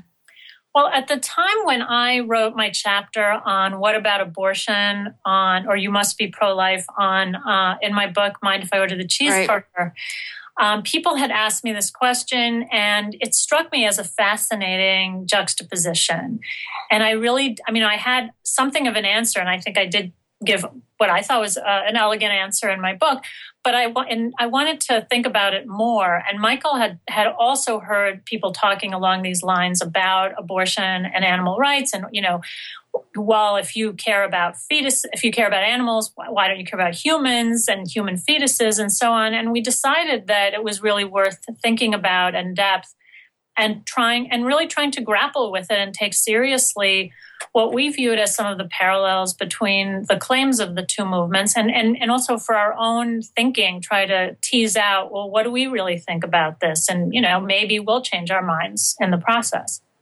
And I'm very glad that you did write it, because it is actually an issue that comes up a lot, that people bring up a lot.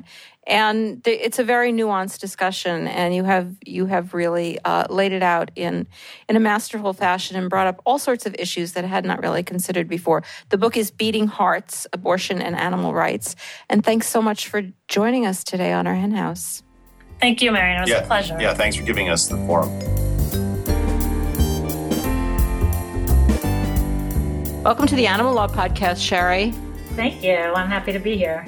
I guess I should say welcome back. You have been here before, but we're doing something kind of different today because I found out that the course you teach at Cornell, where I will be teaching, I'm very happy to be teaching there next semester, but the course you teach is a little different than the approach most people take who teach about animals at a law school. I mean, it's not.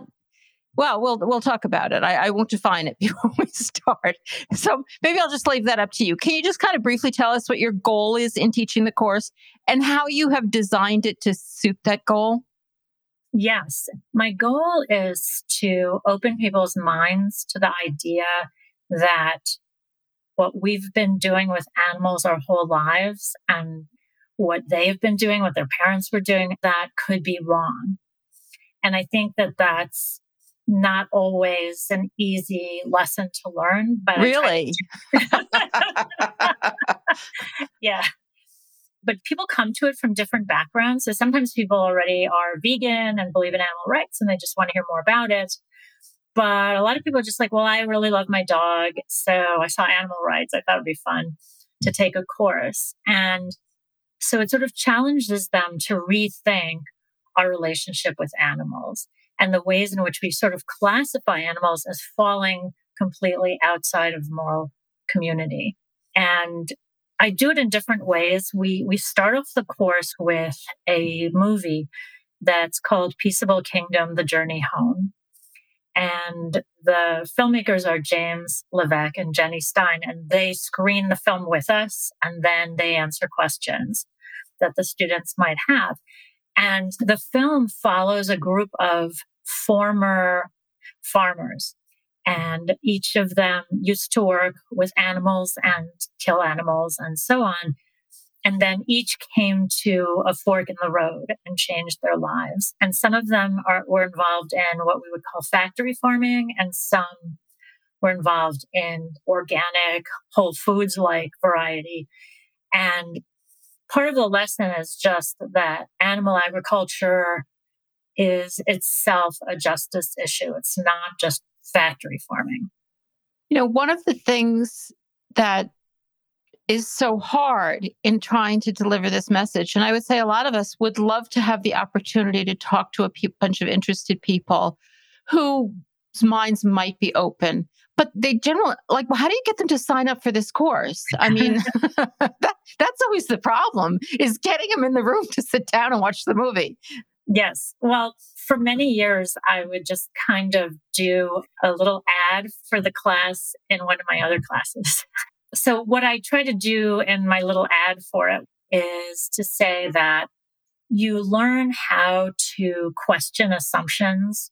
And that is very much a part of being a good attorney, that you can look at something and everyone is assuming something, and you come in and say, hey, there's this underlying premise and it might be wrong.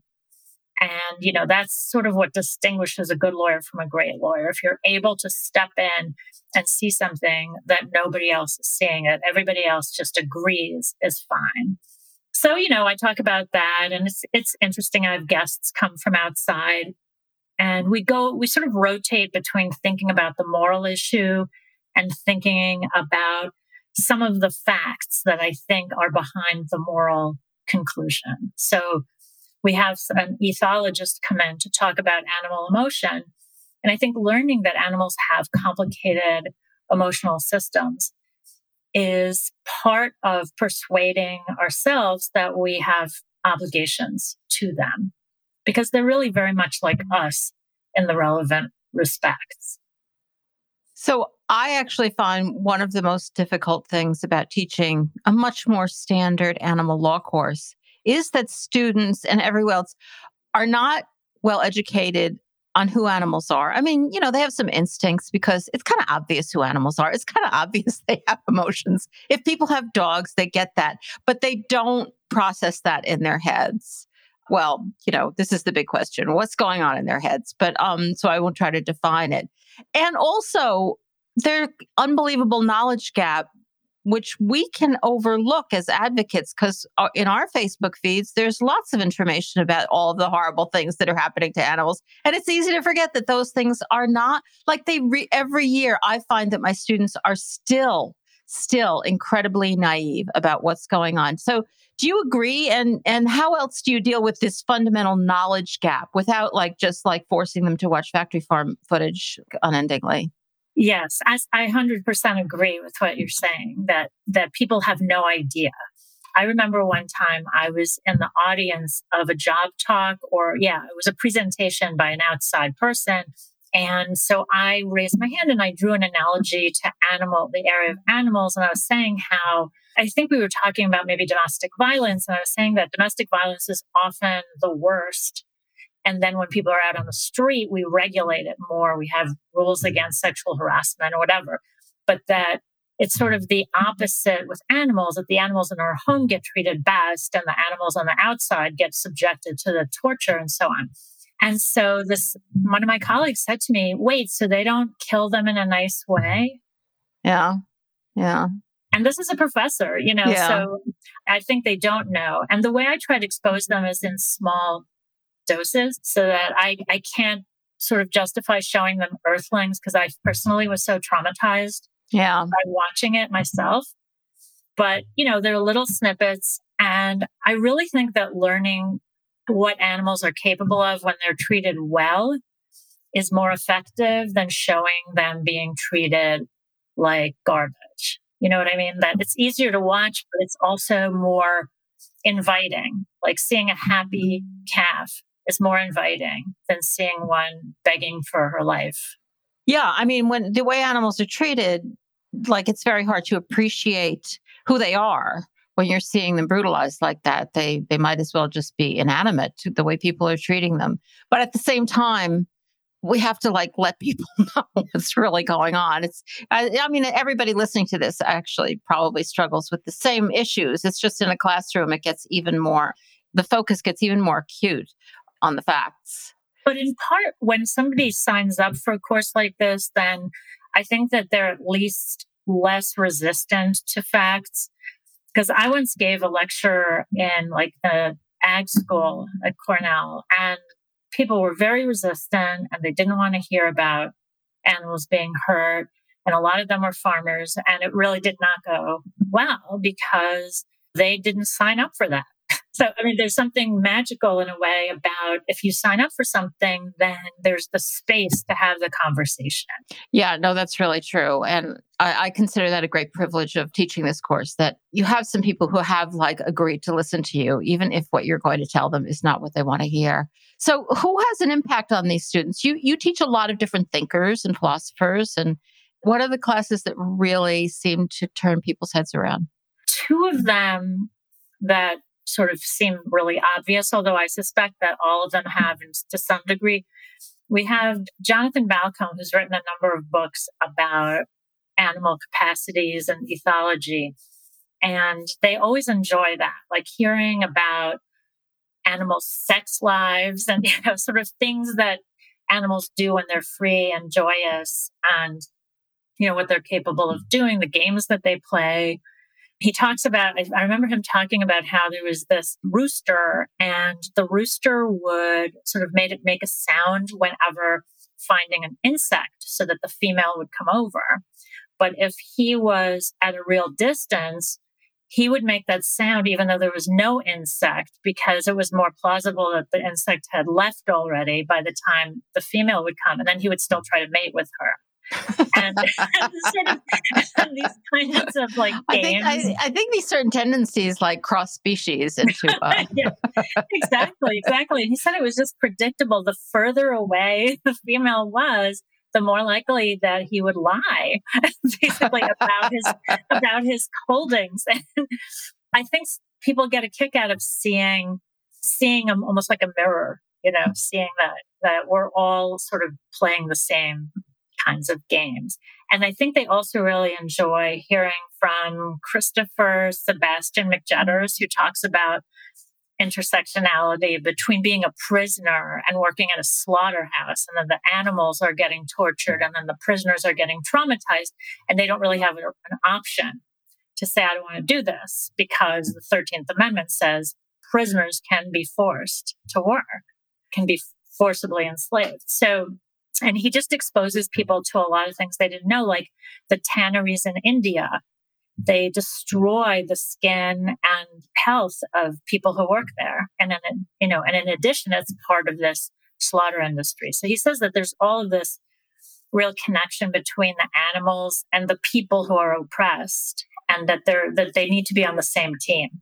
Have you found that that's come to the forefront, maybe the past 4 or 5 years, that really, you can see the sea change in the perspectives of the students on how important interconnections between social justice issues are? Yes, absolutely. And I think also that more people of color are coming to veganism than in the past. It makes it a different conversation rather than having to say, oh, it's not really a white movement. Now it really isn't. Like now it's harder to even suggest that it is. It's interesting that you mentioned these two speakers as having the most impact, because you do have, you talk about a lot of the philosophical roots of animal rights. And someone said to me the other day that it's kind of unfortunate that philosophers have been at the forefront of our thinking about animals, because it makes it seem complicated. It makes it seem very academic when it's really not all that complicated. So do you find that we've been focusing perhaps more on the philosophical arguments than, because your course runs the gamut of all sorts of different, not just arguments, but just different aspects of thinking about animals. So are you saying that the philosophers really aren't at the center anymore? I think the philosophers are useful and important in thinking about it, because part of knowing what it is you want to be doing involves having some roadmap of what you're trying to do. Otherwise somebody might say, oh, is it okay to eat lab-grown meat? And you might not know what the answer is because you don't have so you don't have the framework to think about it. But I don't think you need something as complicated as utilitarianism or deontology to think about it. A lot of the most sort of terrific vegans are people who are not steeped in that at all and really are thinking of it in much more direct ways. I think sometimes the academic way of thinking about it can actually provide a kind of escape hatch for people who don't want to do what it looks like they need to do. So I remember that a few of the justices from the Israeli Supreme Court came to talk at Columbia, and it was a year. Oh gosh, I remember that event. Oh, you do? Yeah. And I was teaching at Columbia that year. So I was visiting, and I went to the thing, and it was either I might have asked this question or someone else might have asked this question, but she was talking about the basic foods versus the luxury foods and how foie gras is a luxury food and therefore it's cruel, but chicken is a basic food. And so I or someone else said, well, humans don't need to eat chickens. So in what sense is it a basic food? Like, why isn't it just like foie gras? And also the idea that it was unnatural to make foie gras, but it's natural to do what goes on on farms. It's just not true. And she said, well, you're entitled to your lifestyle.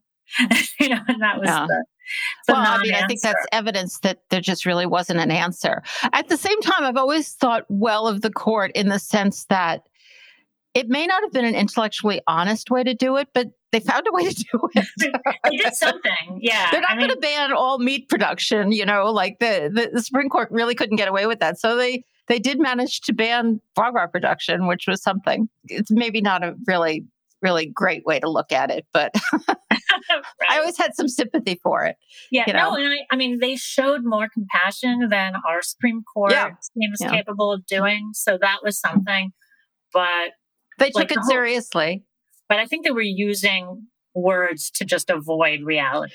Oh, yeah. Well, yeah. Lawyers have been known to do that. Philosophers have been known to do that. Yeah. The arguments back and forth, and then you end up not actually doing anything. But still in all, that who are the thinkers, not just, the philosophers that you do kind of focus on, and what kind of impact do they have on the students?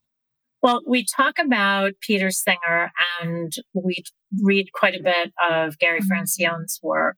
I would say that some of the students who've had an exposure to this sort of material before read Animal Liberation, and that was potentially a huge thing, and that's when they became vegetarian or whatever. So he's an important thinker in that sense. I do think that the utilitarian approach has some flaws, some problems, and we talk about those. And I really like Gary Francione's approach, and we have an interesting discussion around, he has a piece where he says that if you were torturing a dog with a blowtorch and you got pleasure out of it, is that unnecessary suffering? And everyone would say yes.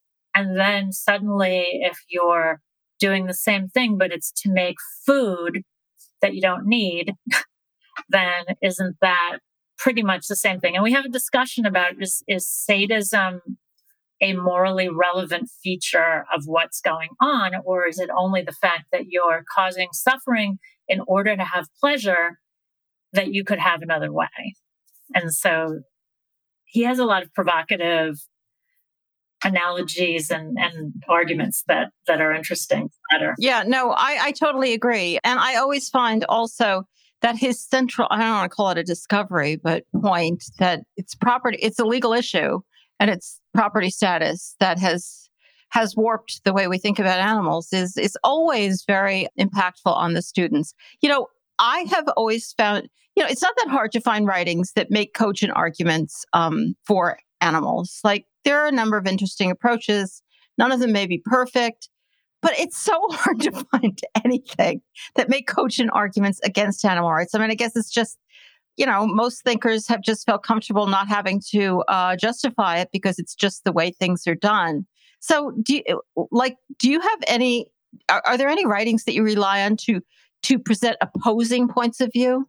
When we're doing the philosophers, we look at, I think, a little bit at Carl Cohen and one other person who makes the case that animals don't have language. And if you don't have language, then you can't have interests.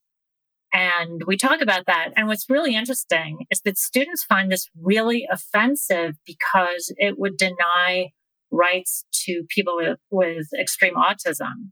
Like, that sort of immediately comes to mind for people, which wasn't always true. But I think now there's much more of an awareness about autism and so on. So people will say, like, why? And how can you say someone doesn't have an interest just because they don't have a language? And it doesn't make any sense. So, I mean, I don't think it's a very compelling argument against, but I find that the ones who sound convincing when they argue against, it's because they're lying about some fact or another. You know what I mean? Absolutely. Like what?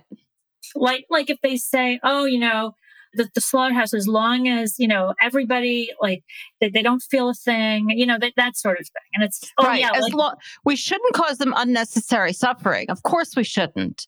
But, it's okay to eat them. Like, it's just based on complete, fake, factual, made up things. No, exactly. Fantasies. when I gave that lecture I mentioned before at the ag school, which I should have been sort of more aware that it was not going to be fun, but, yeah, I could have told you that, Sherry. But the professor invited me, and I didn't fully realize that. I think he invited me as a kind of boogeyman that he could then argue against, but I didn't realize it at the time. So one of them said, Cargill, they have inspections and everything is done very well. And I've been to one of their things and it's not painful for the animals. And I said, you think that the inspections are a surprise to the slaughterhouse? And she's like, yeah, they don't know in advance. And it's just like, that is just false.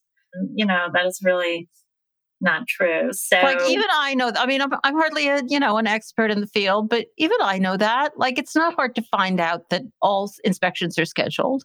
Right. And it's the USDA is really in this weird kind of double position where it's supposed to regulate but also promote this industry. And so what they end up doing is they regulate in very sort of hands-off ways so that helps to promote. They can use the faux regulation as a means of promotion. Do your students change over the course? Do you see significant changes in students' attitudes by being exposed to these materials? I do. When I've taught it, like the first year that I taught it, I think it was really sort of very unfamiliar to people, and they were interested, but it was foreign. And then over time, there was one year a few years ago when more than half the class was vegan from the beginning, which was really sort of a milestone in a way. And I think that was unusual. But over time, people are much more sort of aware of the environmental aspect of it. And so they come in a little bit more educated about these things and they can jump right in. Yeah, I find that it still ranges a lot. That I'm always surprised that there are students who really don't, they took it because they like their dog or it was at a good time or something. Right. I don't know why they took it. I have one of my lecturers that I have each year is Milton Mills, and he gives a lecture about how it is not natural to eat meat. And it's sort of interesting to hear he gets the most pushback in some ways because people think it is natural. And so if you say it isn't, but he explains how our large intestines and small intestines are long the way that herbivore intestines are long. He shows us how our teeth are really not suited to slicing the way that carnivores' teeth are, and that we can sort of go back and forth like chewing, which a tiger can't, like can't chew. The pregnancies are shorter for carnivores and what he calls real omnivores, like bears. And it's because they have to be able to hunt. And that's it's very physical. And if they're pregnant and they're like it would make it hard to hunt. And that the herbivores have long pregnancies, like cows have 9-month pregnancies, like humans. And he goes through all these different things and explains how that we are made for walking around a lot and picking stuff. So it's fun, to kind of think of stuff we knew already in a new frame.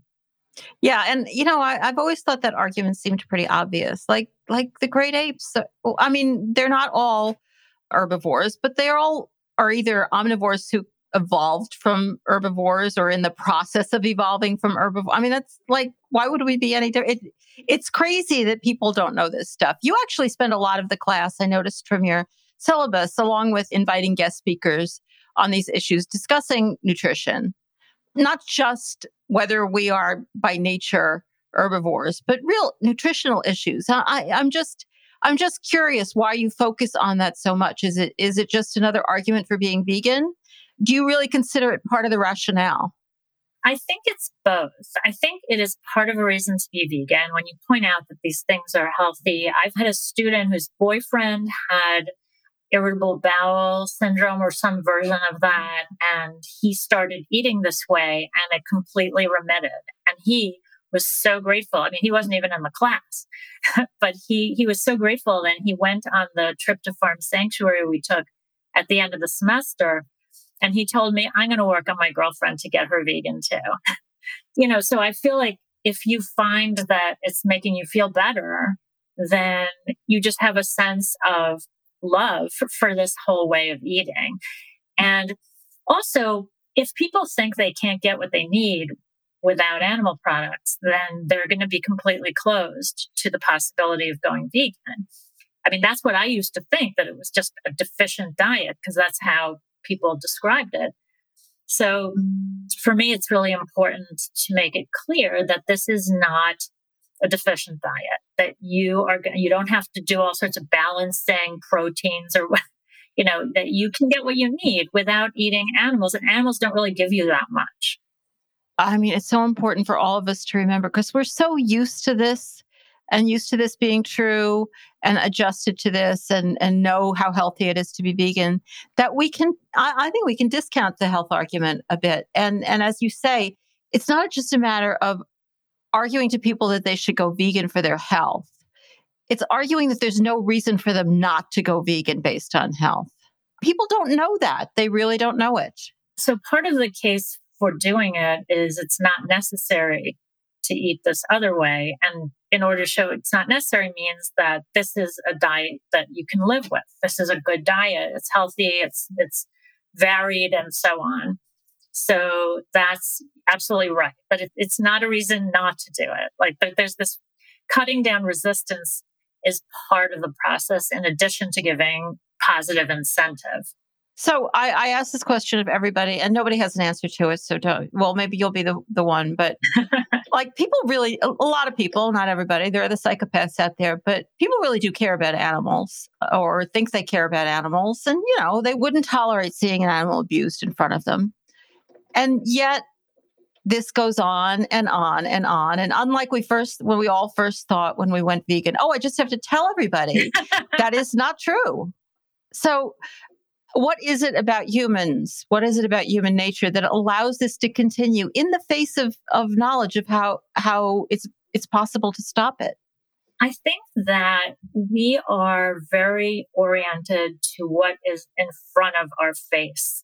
And if we are not seeing the animal, we are just seeing the sliced up muscle tissue cooked up, then we are very good at ignoring or just paying no attention to the suffering. And I think that's a big part of it. Like if people had to actually select the animal that they would kill, then I think it would be easier for them to find their way to veganism. That's not to say that people don't acclimate to violence. Of course they do. And people who grew up on animal farms talk about how traumatic it was, because they would raise the animal from birth and get a prize, and then that animal would be slaughtered. So that was really painful. One farmer told me how he used to, his family let him put the name of the cow on that slice of beef in the kitchen, in the refrigerator, so he wouldn't eat that. It would say Elsie on that piece of meat, so he wouldn't eat that. But you see how the sense of immediacy works in favor of animals, at least initially, until you've completely desensitized the person. So in a way, the factory farming era has made people more receptive because they aren't seeing every day, and they haven't become desensitized yet. But you have to titrate it, because if you expose them to too much, then they become desensitized too, and then they don't care. So it's a moving target. Yeah, and the target is human nature, which is hard to understand. I don't know whether you feel this way, but I think possibly you do, that I've always thought of the goal. Like my goal is getting people to want to go vegan.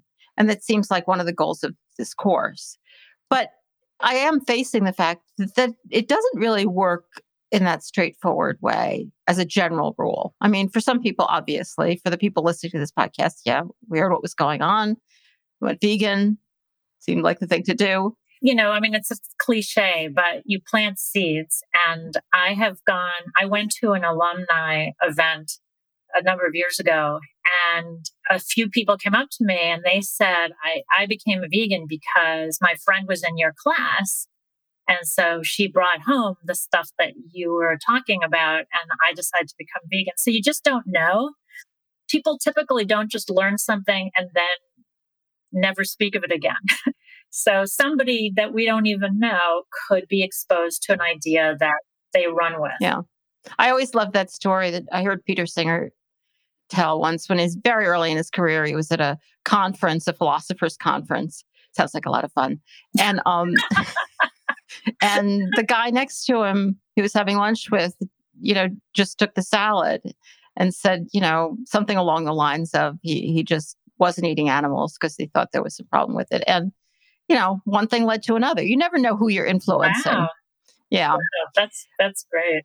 At the same time, that wasn't really just my question, because I do think that a lot of people are thinking that, and the way it seems to be going, is that it's not just we've hit a wall, like nobody's going vegan. It's very, very slow.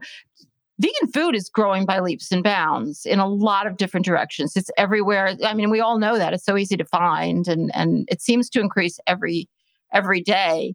So people are leaning into eating more vegan food, but they do not want to change their identity. Like they don't want to make a commitment. Do you think this is true? And do you think there's a way to change our tactics to kind of adjust to this and make the most of it? I think it is true. I think that people are, like I saw a pocketbook online the other day and it said vegan. And I thought that was great. And I feel like there are people who aren't vegan, but who will consider that a selling point of the pocketbook. And that you're right, they don't want to commit. I think that it's kind of like the word feminist many years ago that people totally like, never thought of that. Women's rights, but I'm not a feminist. And I feel like it's the same kind of thing. Like vegan has these connotations of militancy and extremity and so on. But I'm sort of happy to see them changing their behavior. And usually, like if somebody's moving that way, they'll kind of make a little announcement if they've moved that way and it remained there. But they don't want everyone getting their either hopes up or hackles up, depending on what it is. So, but yeah, you're right. There's so many amazing foods. I went to the Rochester butcher, the vegan butcher, and I was so impressed with with their offerings, and it's so cool. And they have a sign up that says something like, "Here's where you get your protein here." Yeah, and I love them. I mean, I of course live in Rochester. For those of you listening who don't realize that, Rochester, New York, and yeah, they're called Grass Fed. They're just a small little shop. They're all vegan, and they're totally in it for the animals. I mean, there's animal rights stuff all over the place. I love them, and their food is really, really good. And KFC now has Beyond Chicken nuggets, and right, yeah, of course. Yeah, it's crazy. I mean, if you had told me this 10 years ago, I would have thought there would be a lot more vegans, but I wouldn't have thought there would be so much veganism. So don't rely on me to make predictions about anything. So you recently wrote an article on the very bizarre comments that the Pope made about people loving their dogs, which seems to be a problem for him.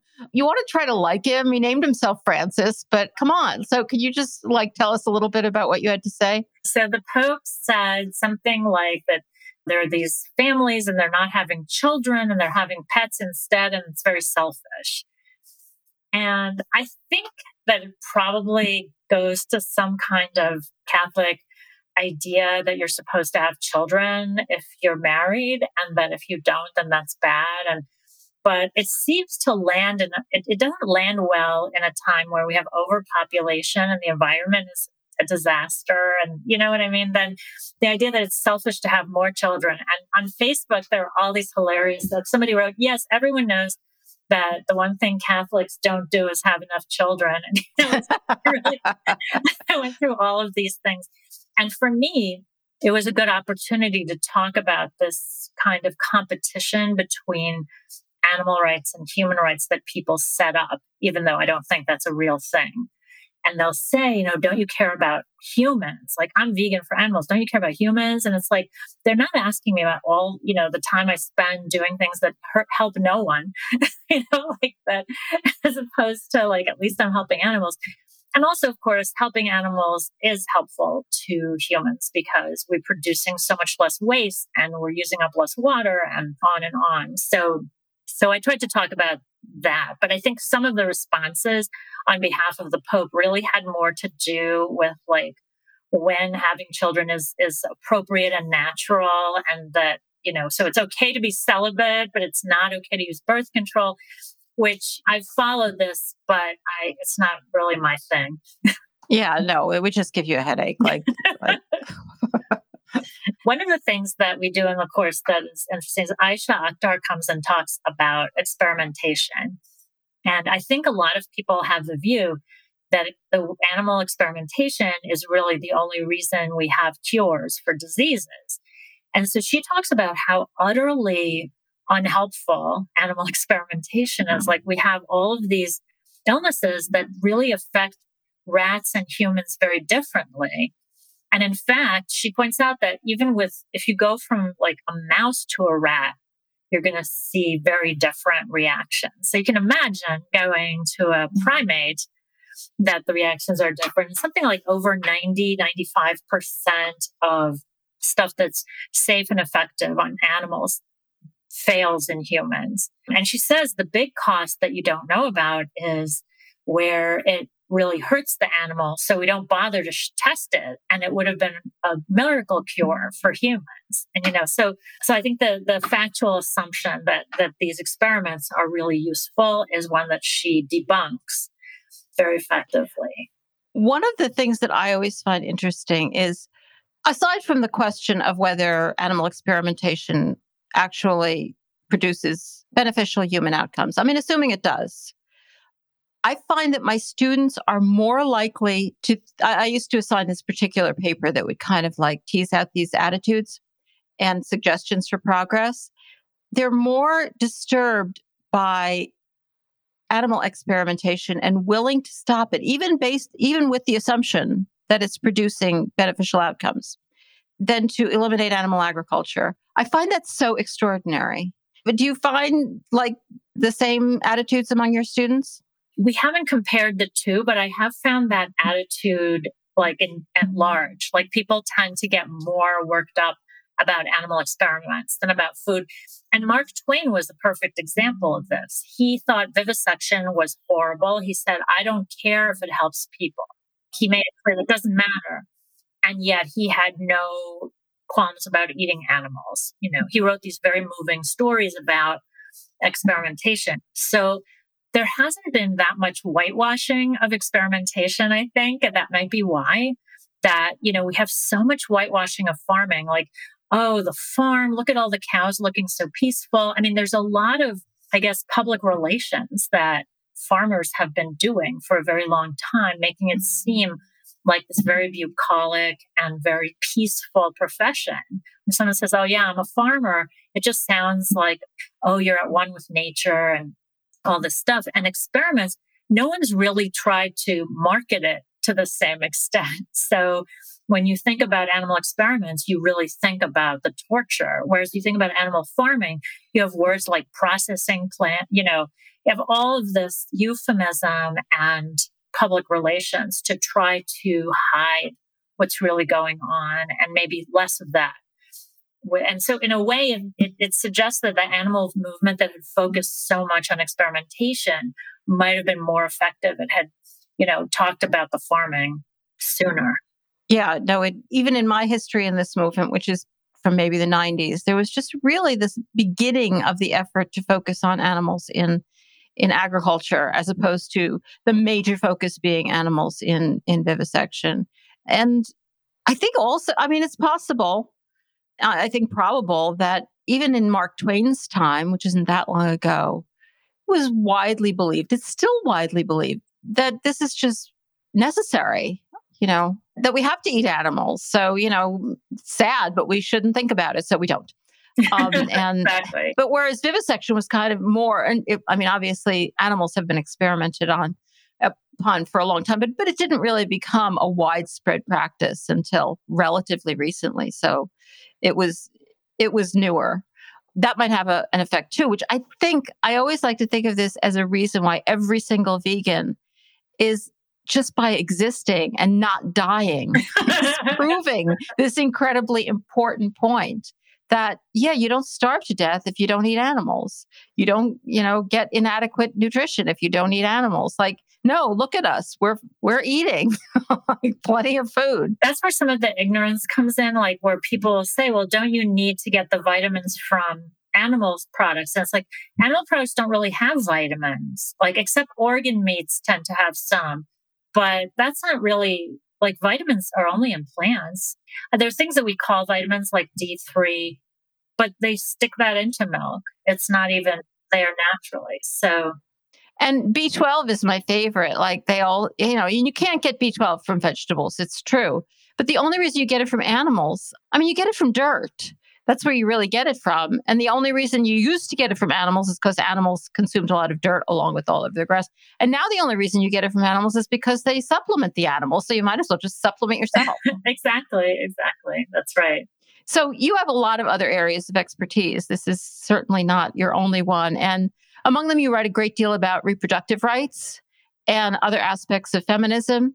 And can you just revisit this issue, which we touched on before, about what you see as the intersections between animal issues and other social justice issues, and how open your students are to hearing about these? I think you have to be really careful, because since people think about animals as inferior, and that's their starting assumption, if you compare oppressions of humans to oppressions of animals, they will become offended pretty rapidly. But on the other hand, I think the way I like to think about it is in terms of the mindset rather than the victim. Like they're different victims, same mindset. And the mindset of everyone is my property. Everything is to serve me and my group, whatever that group is. And I get to take advantage and hurt others. And it doesn't matter if they're suffering. That's such a consistent pattern for every kind of persecution that people have. And part of it is that we lie about our victims. Like that's a very common aspect of all different kinds of persecutions. One of the things that I thought of when you were saying that, seeing animals being tortured, it doesn't really give you a full sense of who that animal is and what that animal could be. But in a way, like the outfits that they put on the prisoners at the concentration camps during the Holocaust, I think the whole thing was intended to just make them look like something other than a human, and they would of course be starving. So their faces just didn't look like human faces. And they had on these ridiculous, whatever, striped pajamas. And I feel like we kind of do this with animals. Like we put them in this place where they don't look anything like what they could. And then we say, see, they're just stupid. They're just whatever. But I do think there's the intersection is in the sense of like, I am here and I get to do to you because you're not. And I think people understand that. And some of the hierarchies are actually among animals. People will say, well, this is terrible. They're doing it to a chimp or to a dog or whatever. Like the hierarchy might either be based on how closely related they are to us or on how fond we are of that animal. And of course, pigs are so smart and so sweet. And it's just, it's horrible what happens to them. And so we talk about like, is a pig morally different from a dog other than that we use them differently? It remains perplexing why it is so hard to get that argument across, particularly with pigs who I heard really long time ago that almost every farm animal sanctuary on their mailers for funding will put a pig on because people love pigs. I mean, people are drawn to pigs, but what we do to them is extraordinary, just extraordinary. So have you seen any progress in the time you've been teaching this class? Have things shifted? Is the way you teach it different because things have shifted at all? Or do you basically think that we're, factually, clearly, we're sort of in the same place we've always been? We haven't made a lot of progress for a lot of animals, but is something changing?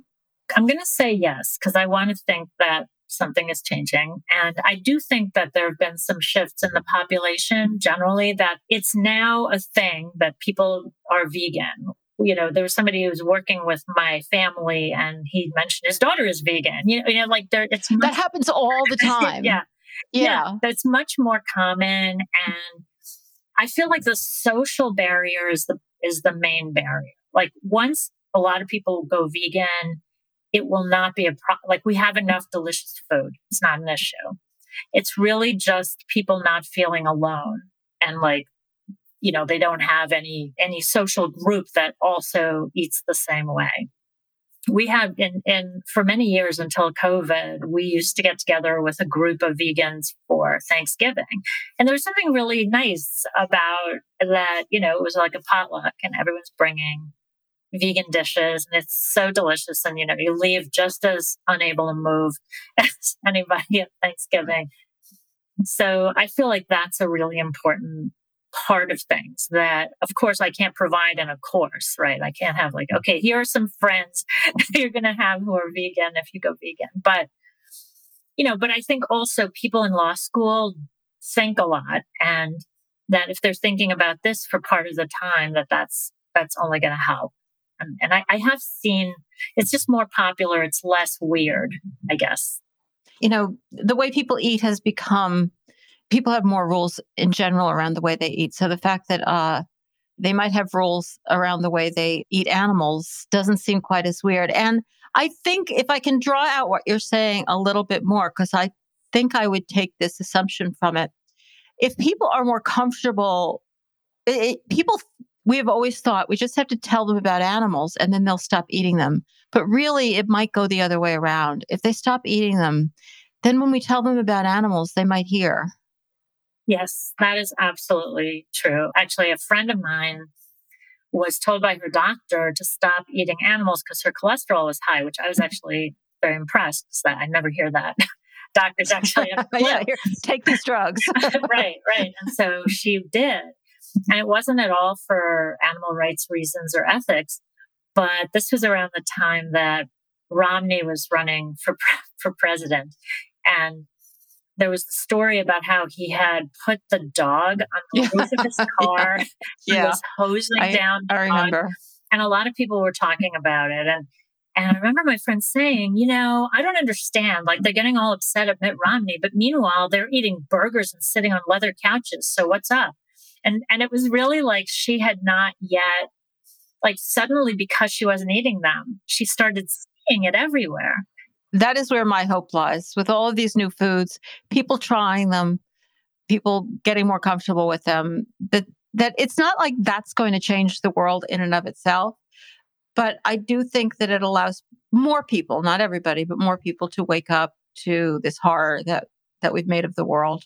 Yeah, I think that's right. I mean, there are moments, I feel like we're in denial a lot of the time or we couldn't get out of bed because like I walk by this farm and there are these dogs there and then there are the pigs and they're like adolescent pigs. And it just breaks my heart every day to see them, because it's like, it's kind of like in the movie Babe, like, there isn't any good ending for these animals. Well, on that note,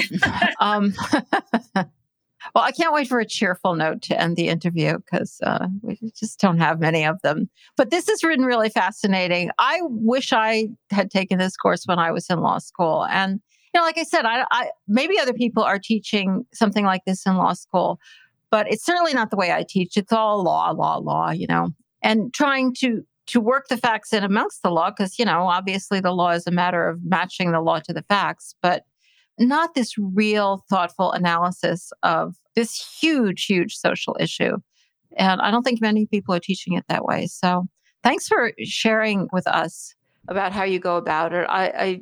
It really sounds fascinating. Well, thank you. Thanks. And I wish I had taken your course when I was in law school.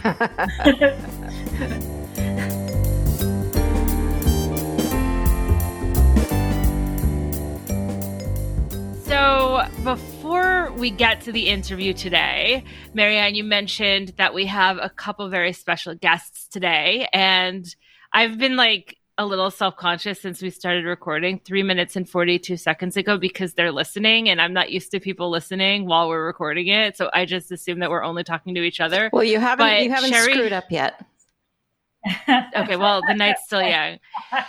We're so excited to be joined for TOTS, which is what we call top of the show. That's some internal logo that we made up. And we are so thrilled to be joined by two of our favorite brains in the world of animal advocacy, animal law, and beyond. And that is Sherry Kolb and Michael Dorf, who have both been on the podcast before and were recent guests for our Flock Friday. So welcome again. Welcome back to our henhouse, Sherry and Michael. Thank you so much for joining us. Thanks. Yeah, thanks for having us. Well, we're excited to chat with you because we always have lit up conversations with you. You always make us think. For people who aren't familiar with Sherry and Michael, they are professors at Cornell Law School and the authors of Beating Hearts, Abortion and Animal Rights. They among other things. Among many other things. They talked about that back on episode 329. They're also married.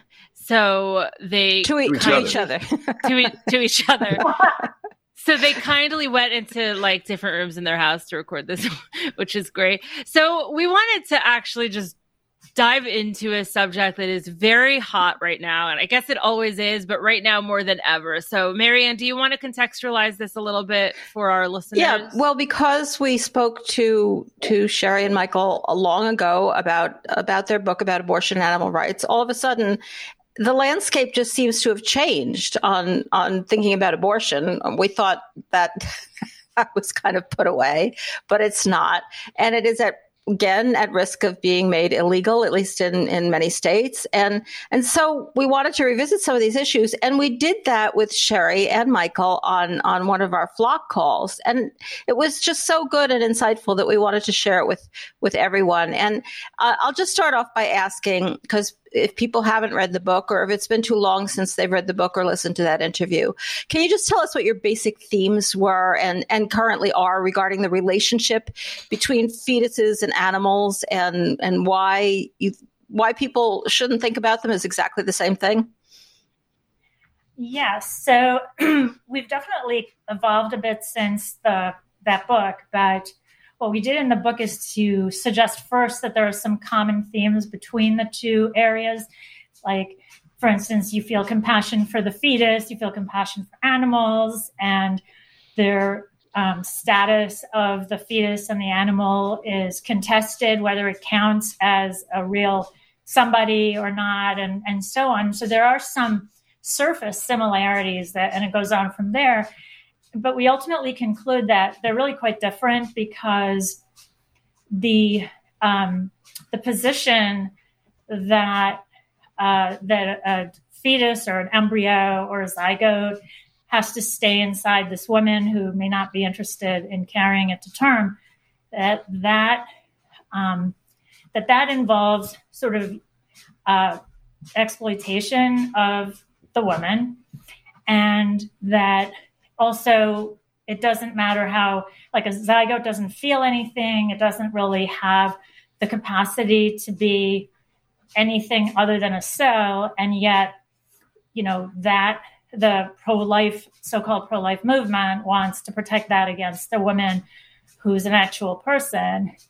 And that the focus in animal rights is really about sentience. So, for instance, if there were a cell and you told an animal rights person, this is a horse zygote, they would not say, well, let's make sure to stick it inside some horse so it becomes a horse. They would say, well, that's just, that isn't anything yet. So it's kind of the difference between human DNA as the test of value versus sentience as the test. If I can make that less accessible, please do. That's why we invited you, Michael. Right, thank you. One way to put that is that for people who are opposed to all abortion, humanity is a sufficient condition for rights. As long as something is human in any respect, right? So a zygote, it's just a cell. An embryo, a very, very early developed, could become a human if gestated and so forth. As long as it's human, it has rights. And if something isn't human, then it doesn't have any rights. By contrast, the animal rights movement is all against human supremacy, right? So that's speciesism. So our view is whether human or non-human, if a being is sentient, then it has rights. And so we began this project by looking at what we thought was a puzzle, which was why there was so little overlap between the anti-abortion movement and the animal rights movement, which was we were struck by because we had met some people who were in both. And we thought, well, why isn't this a more common position? After all, they seem to have, as Sherry said, compassion both for fetuses and animals. But the more we got into it and the more we've thought about it, the more we've concluded that actually they are fairly, they're not quite diametrically opposed, right? But they are fairly opposed movements, because the animal rights position is humanity is not a necessary condition for rights, whereas the anti-abortion movement's position is humanity is a sufficient condition for rights. Mm-hmm. So that ends up, there is space where one could be on, could take any combination of views, but in practice, it turns out that being against abortion makes one tend not to be very sympathetic to the animal rights position, because you sort of fetishize being a member of the human species. But what about sentience? I mean, at some point, fetuses, I think the what you've already said kind of takes care of an enormous amount of what's controversial about what's going on right now, the moment of conception, and what I consider the complete ridiculousness of that, of setting it at that date. But what about, particularly from an animal rights perspective, if sentience matters, when does the fetus become sentient? Has anybody ever really thought about that a lot? And should it matter? Well, I think that it matters to the morality of an abortion. So if somebody, like when I hear about, OBGYN practices that do 26-week abortions, it makes me a little bit queasy and uncomfortable, because I just feel like I wish that had happened like 10 weeks ago or something, when it wasn't. So we don't know exactly when it is sentient. It seems to be around the 20-something mark, although there are people who say it's much earlier or much later. And our position is not that abortion should be prohibited at that point. So the idea that the fetus has rights, I think the fetus has interests, but there's still this other person in the mix, and that we shouldn't be compelling her to carry it to term. But there are these laws that used to be, that I guess they exist now. They'll be preempted soon, but where you can't have a pain-capable abortion, and those tend to be around 20 weeks.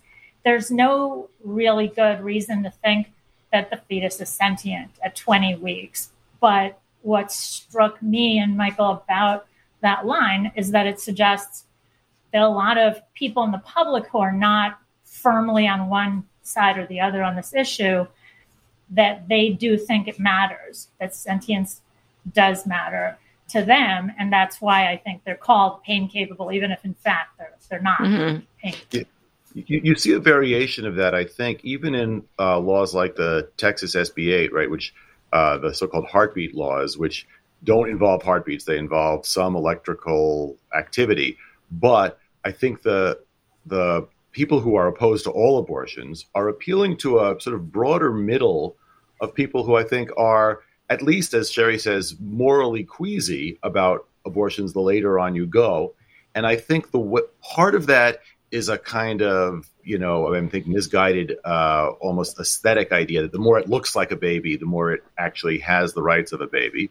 But I think that's because we tend to think in those sorts of categories, right? It's why, we as vegans take note of the kinds of animals who can have reactions to stimuli, because they're indications of the things that are sort of markers for sentience. So even though I think in the general conversation, most people don't even know what the word sentience means if they've ever heard of it, I do think that something like it is driving a lot of people's moral intuitions apart from whatever, religious beliefs they're bringing to it. Yeah, there was a book, I think it's called This Common Secret, but I'm not sure, where a doctor who does abortions wrote about her experience as a doctor who does abortions. And it was really tough. Like, she had to wear bulletproof vest and she had to travel like 4 a.m. And there was always this one protester who was there at the airport when she would go. Like, she felt like, okay, nobody will be around at this time. And there was this one protester, and he would talk to her all friendly until they got to the location, and then he would start with his, your murderer and the rest. And she said in the book, I remember, that she only does abortions till 14 weeks because ethically she can't justify doing later. And I don't know why she selected 14 weeks, because she doesn't, my recollection, she doesn't explain it. She just kind of sets it out there that that's when, that she does it till 14 weeks. Maybe that's her sort of like buffer zone to sentience or something like that. But I think that the basic idea that being able to feel things makes you a somebody as opposed to a something is, I think, fairly widely shared, that intuition. And so that in a sense, the pro-life movement is pushing against that when it talks about conception. Yeah, it almost seems like it's overplaying their hand. Can we just go back a second? And because I just find that this term sentience, which personally I hate the word, because nobody, as you point out, nobody knows what it means. I don't know why we don't use conscious, but do you want to? And I once was listening to an interview with a fairly sophisticated writer. She was a science fiction writer, and she talked about writing a book about sentient cats. I was like, what? You don't think cats are sentient now? Like, what? And a lot of people think it means something very different than what the way we use it. So can you kind of define what you would mean as sentient? I mean, you just use the word feeling. Is it as simple as that? It's the ability to have subjective experiences, right? So to feel, feeling is an example of something that someone who is sentient experiences. But if you imagine somebody who's anesthetized but awake, they're sentient. It's a being that is capable of having their own experiences, right? So just to give an example, right? A toaster is not sentient, even though it does stuff. You can have an electronically programmed toaster. You could destroy your toaster. You short it out, right? And that would be unfortunate for the person who owns the toaster. But the toaster doesn't experience any harm from that. By contrast with, a dog, a cat, a horse, a pig, a cow. A stuffed animal. Right. Stuffed animal would also be another good example. Yes. Is like a toaster. Yes. Yep. I'm picking up what you're putting down.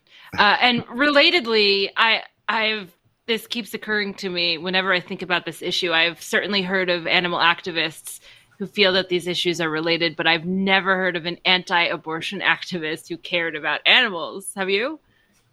Yeah, we know some.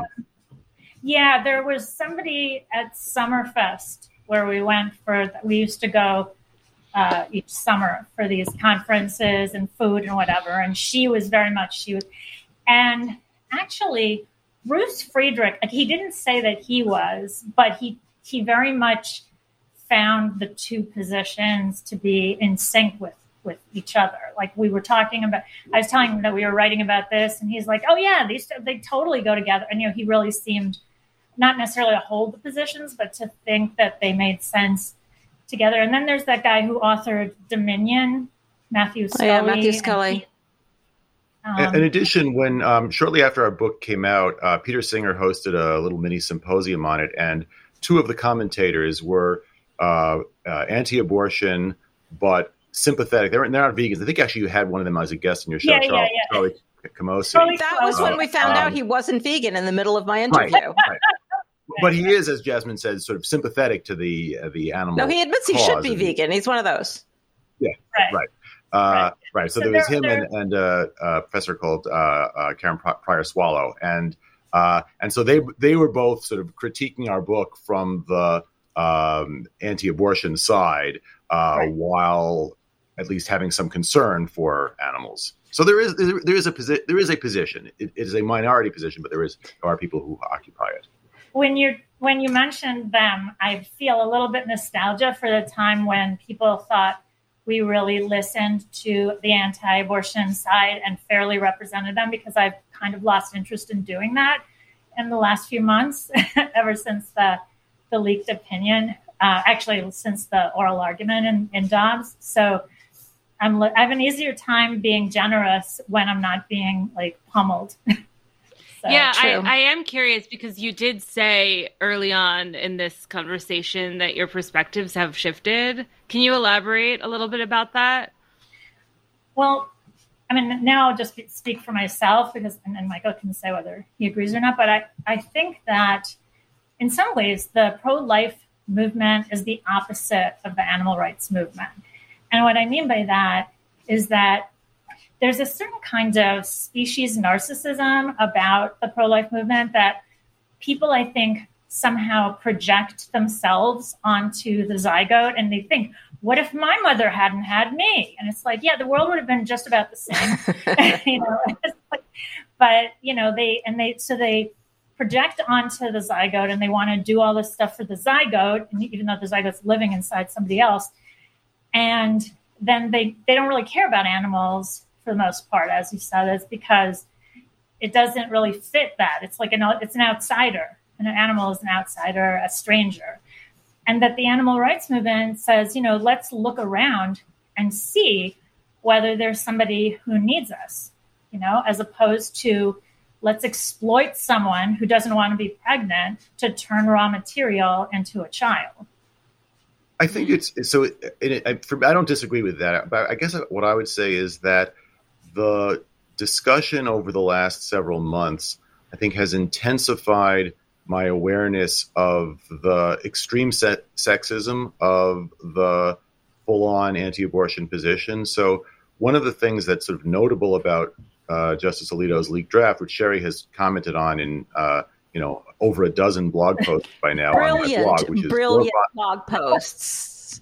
On dorfanlaw.org, right, is that it's sexist in all sorts of ways. So it relies on Sir Matthew Hale, who is this very famous English judge who sentenced two women to die for witchcraft, who believed, importantly, that they're in the marital rape exception, who thought that rape victims shouldn't be believed. And Alito just relies on him matter-of-factly. There's no mention of the burdens that pregnancy places on women, other than that, some people think this is a big deal.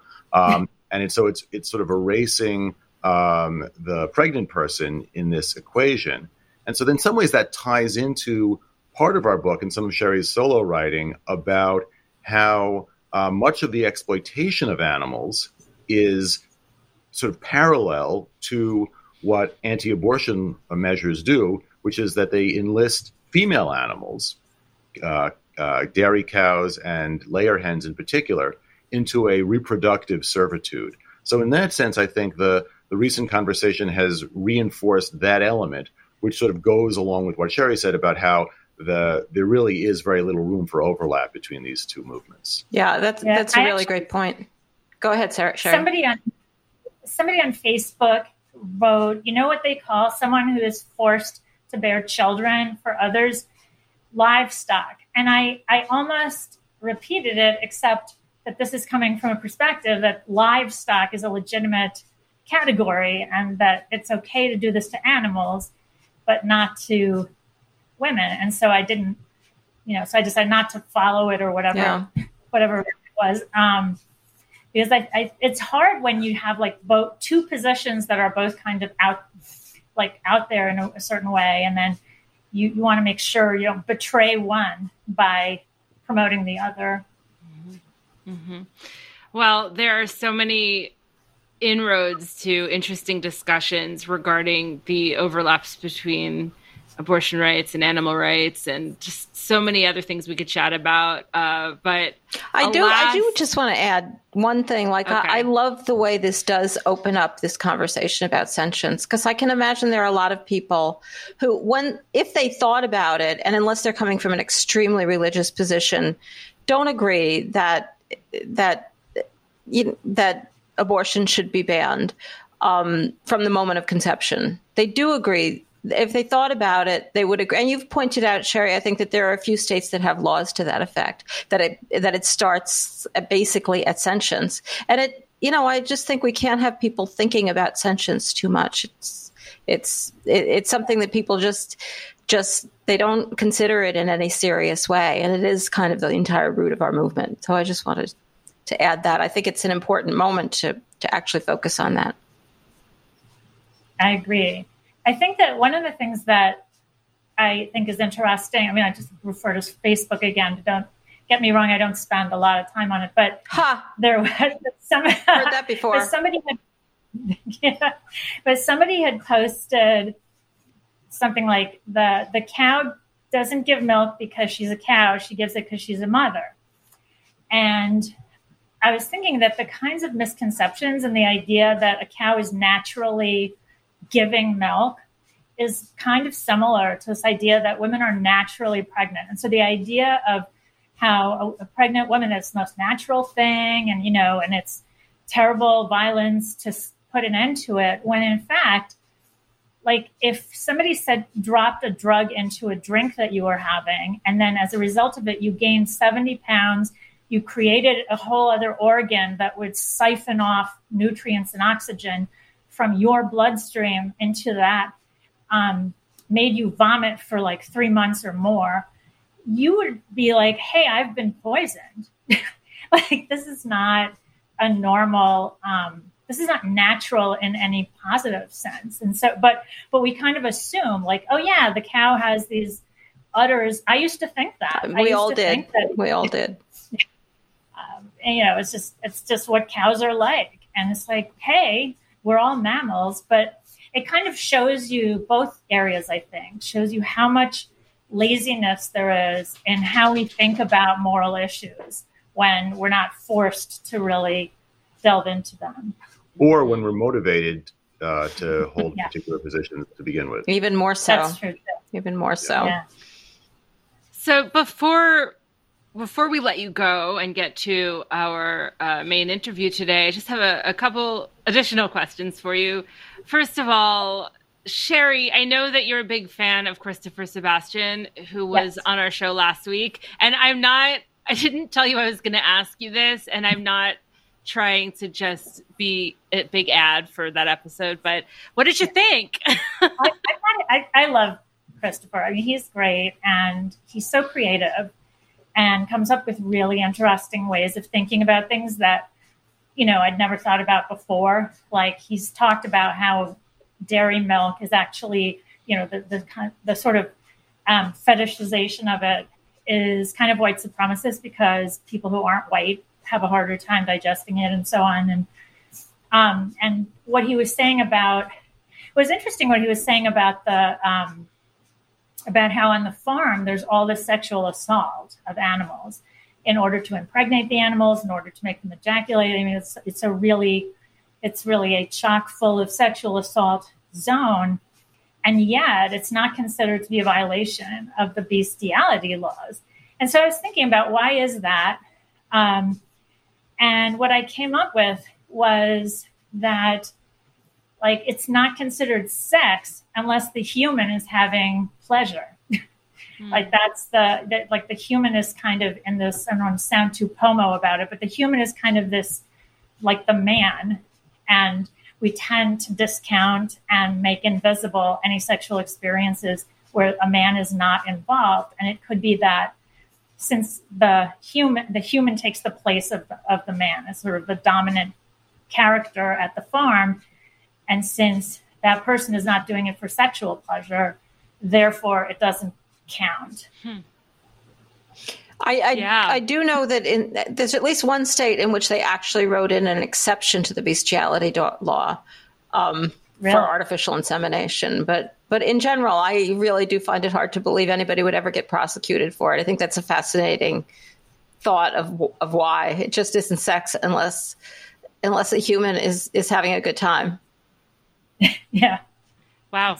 Thank you so much, Sherry. I always appreciate your perspective, and I also wanted to know what else you two have up your sleeve. What are you working on these days? Well, I'm glad you asked that question. We're each working on various other projects, but the animal-specific piece that we have that should be out and available in print relatively soon in the Journal of Law and Equality, which is a MIT Press journal edited by 3 Harvard Law School professors. I think it's called the American Journal of Law and Equality. Right, the American Journal of Law and Equality. and generally they don't write about have animal stuff, but they're publishing our paper. It's called "If We Didn't Eat Them, They Wouldn't Exist," and it addresses that argument, which Sherry addressed a little bit in her book "Mind If I Order the Cheeseburger," and other questions people ask vegans. But we sort of take a deep dive into it, right? The idea that, well, these animals were bred specifically to be eaten or for their products to be eaten. And so as long as they have decent lives or lives worth living up until the time that they're slaughtered or otherwise exploited, you're actually doing them a favor when you consume them in their products. And so what the article does is first to say that's unrealistic in the vast majority of cases because the animals don't have lives worth living because their suffering far outweighs any pleasure they get. It's a sort of fantasy notion of a farm. But we then take seriously, well, what if somebody really did have like, a hobby farm where they really treated the animals well? And we describe that question as similar to a deep problem in moral philosophy known as the non-identity problem, which I can just illustrate very briefly, right? So this is a class of problems. The classic example are descendants of people who suffered historical injustices like slavery and the Holocaust, et cetera, made worse off by those historical injustices in light of the fact that they wouldn't have existed if not for those historical injustices because of so-called butterfly effects that brought together their parents on particular dates and times and so forth. And I think everybody has a strong moral intuition that, of course, you can complain about this terrible injustice done to your ancestors, even if it was necessary for your existence. And that has parallels in it. And we're trying to explain the connections. But I haven't done that justice. You'll have to have us back for us to have it. Yes. No, I was just thinking that I would really love to. So please let us know when that is available and come back and discuss it with us. And can you let our listeners know how they can follow both of your work? Yes. So Sherry and I both write for two main popular, I use popular in quotation marks, that is widely available for free outlets. One is a web magazine called Verdict, which is verdict.justia, justia.com. It's a law-oriented website, but it has legal commentary, and we have lots of stuff there. We alternate weeks, so every week there's either a column by me or a column by Sherry. And then I have a blog, dorfanlaw.org, at which both Sherry and I and a few other people blog, and there are basically 4 people who blog regularly. 3 out of the 4 of us are vegan. Neil Buchanan is the other vegan who blogs there regularly. Although a lot of the time it's not about animal issues, but sometimes it is, and sometimes it's on sort of animal-adjacent issues, like all of Sherry's flaming posts recently about abortion. Amazing. And we'll link to all of that in the show notes. So hang on the line for just a few more minutes, but thank you both so much for sharing your insights on this subject with us. We always, always appreciate your perspectives. Thank you. Thanks for having us.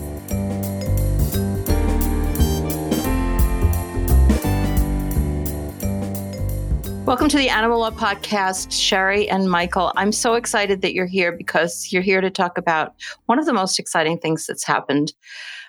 Whether good or bad, it's big in a long time in animal law. I'm glad to have your perspective. So welcome. Thank you. Thank you.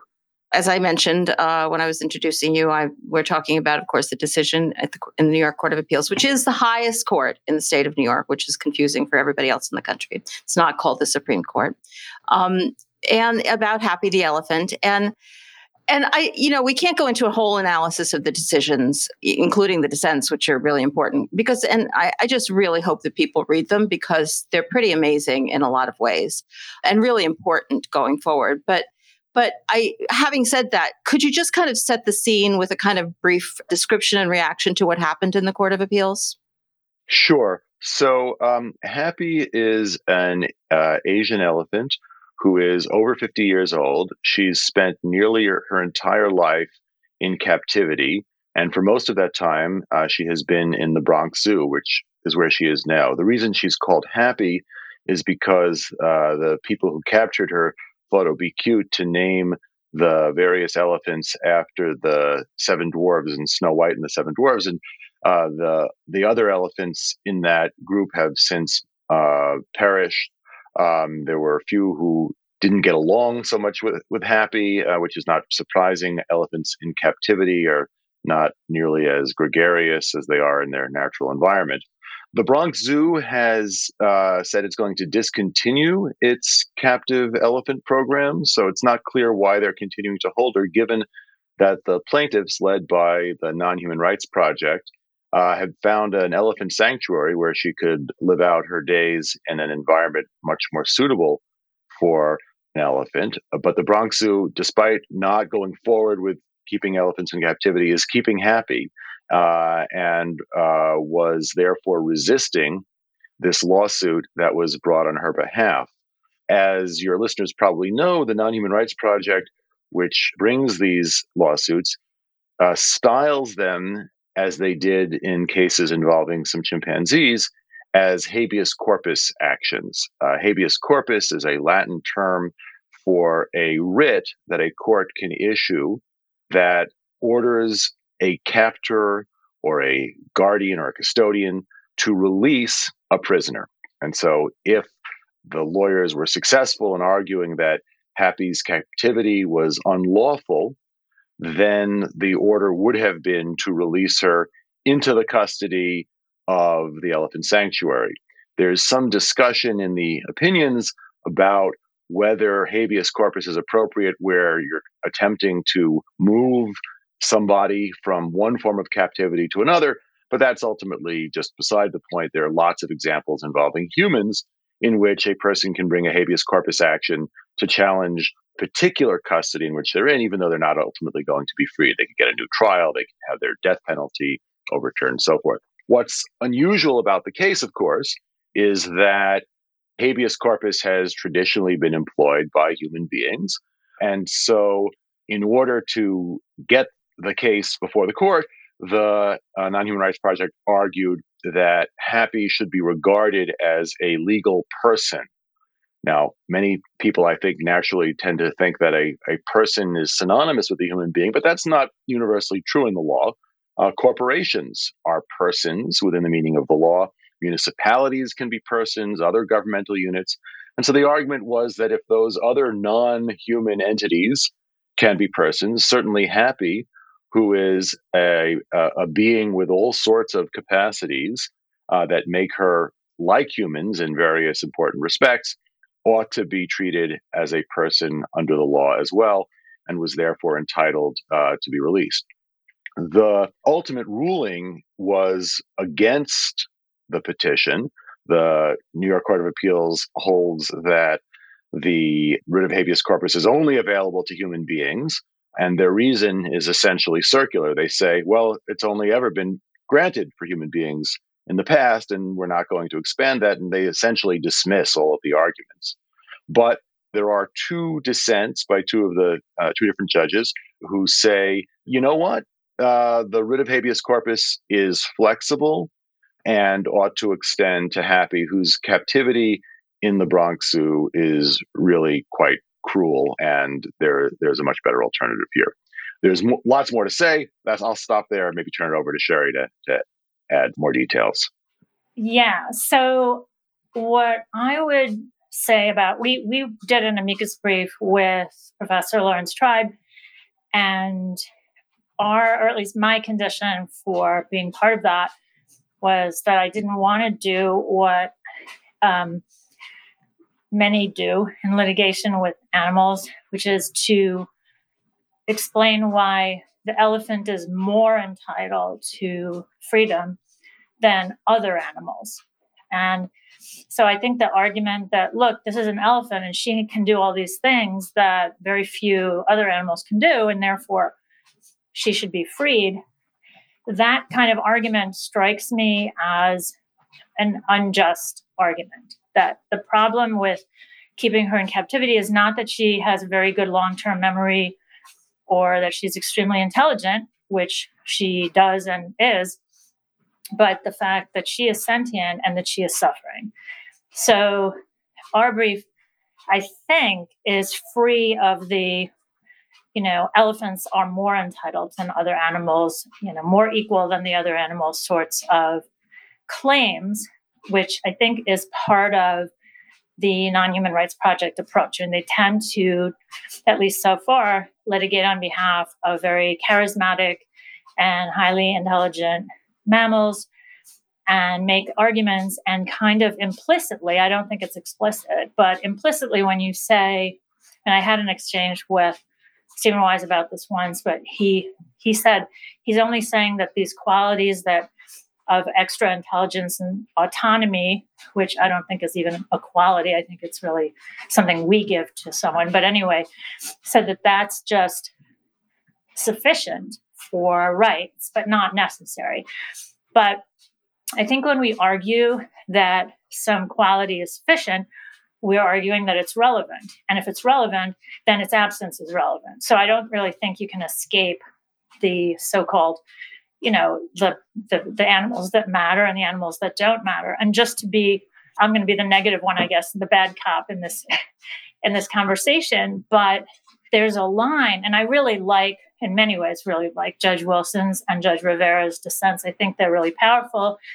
And they talk about how, African Americans and women and children really did not have a status of person in any meaningful sense. And yet courts saw fit to give them justice, even at a time, and it was sort of Dred Scott was decided, and very shortly thereafter, there was a writ of habeas corpus issued by states. So it's a powerful tool. But I do think that it isn't really intelligence that makes some animals more entitled. Oh, yes. And so I want to say that Judge Wilson at one point said, some people say there won't be any dairy anymore. That's preposterous. And I think the three of us would say, I hope it's not preposterous. It would be nice if there were no more dairy, because that's horrific. And the implication was that there's something special about elephants that will not extend to any other animals, including to cows. And then there's also some discussion, and I think that the way that litigation is framed encourages this discussion among the dissenters about how, domestic animals are different. So it's okay to hold domestic animals in captivity because that's their natural state. And actually, it's not okay to do that. And, for the very same reason that you can bring Happy from one confinement to a less restrictive environment, and that's appropriate for habeas, it also ought to be appropriate for habeas. So you take an animal who needs to be, say, cared for by humans and move them from a slaughterhouse to a sanctuary. So what I guess gets me, and maybe that makes me a less practical person, is that I don't like the idea of selecting particular animals and then saying, oh, don't worry, this animal is special. And in any event, the case lost. At the same time, I'm really glad that there were the dissents, because I think a lot of people will read them and will understand that it's not been that long since, men had complete dominance over women and could do whatever they wanted to them. And that what we do to animals is a reflection of that same kind of violent, sort of self-absorbed urge that if you allow people to express it, they'll do so in cruelty. Michael, can I just ask you a question about that? Because I read your recent column for Justia's Verdict, which I recommend to everyone. And you talk a lot about this issue of the slippery slope, which, is the issue that as Sherry's talking about, maybe we should confront the issue of the slippery slope and talk about it. And others say, no, let's win this case. And as you point out, we'll worry about the other cases later. And as you point out, this is a real problem for lawyers in social justice movements generally. Can you just talk about that a little bit?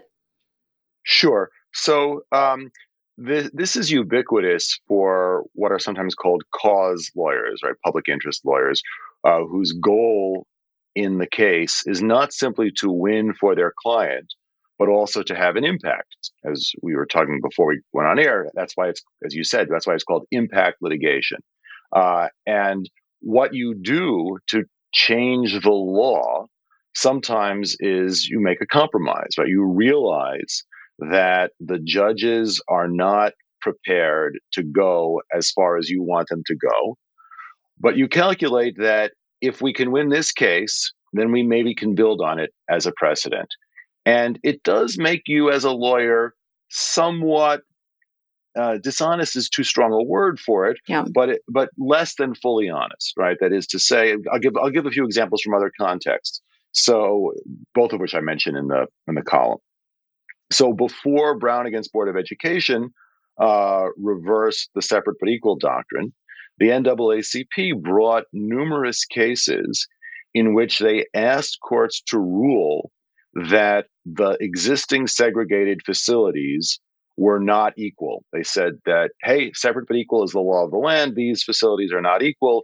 Equalize them. Now, of course, the NAACP wanted to say that segregation per se was unconstitutional, and they eventually got there. But the received wisdom is that part of how they got there was by making incremental moves. So first you say it's not actually equal, but it's separate, and then you say separate is inherently unequal. Same thing with the marriage equality movement. There were the initial cases only were challenging initially laws that sort of outlawed same-sex sexual relations. Then there were efforts to get civil unions and domestic partnerships, and then marriage. And so the strategy is that the judges are reluctant to go as far as you want until society seems to be ready to go along, but you can sort of move them along step by step. And so this is a very, very common phenomenon for lawyers. And there are always going to be people like Sherry who will say, hey, but you're selling out what you truly believe in. And sometimes they're right. That is to say, they're always right that you're not being fully honest. But sometimes it might be the case that you get the half step and it never leads to the full measure of justice. And that could entrench the existing injustices. I think the point I want to make about this is I think we have to be sort of modest about what we know.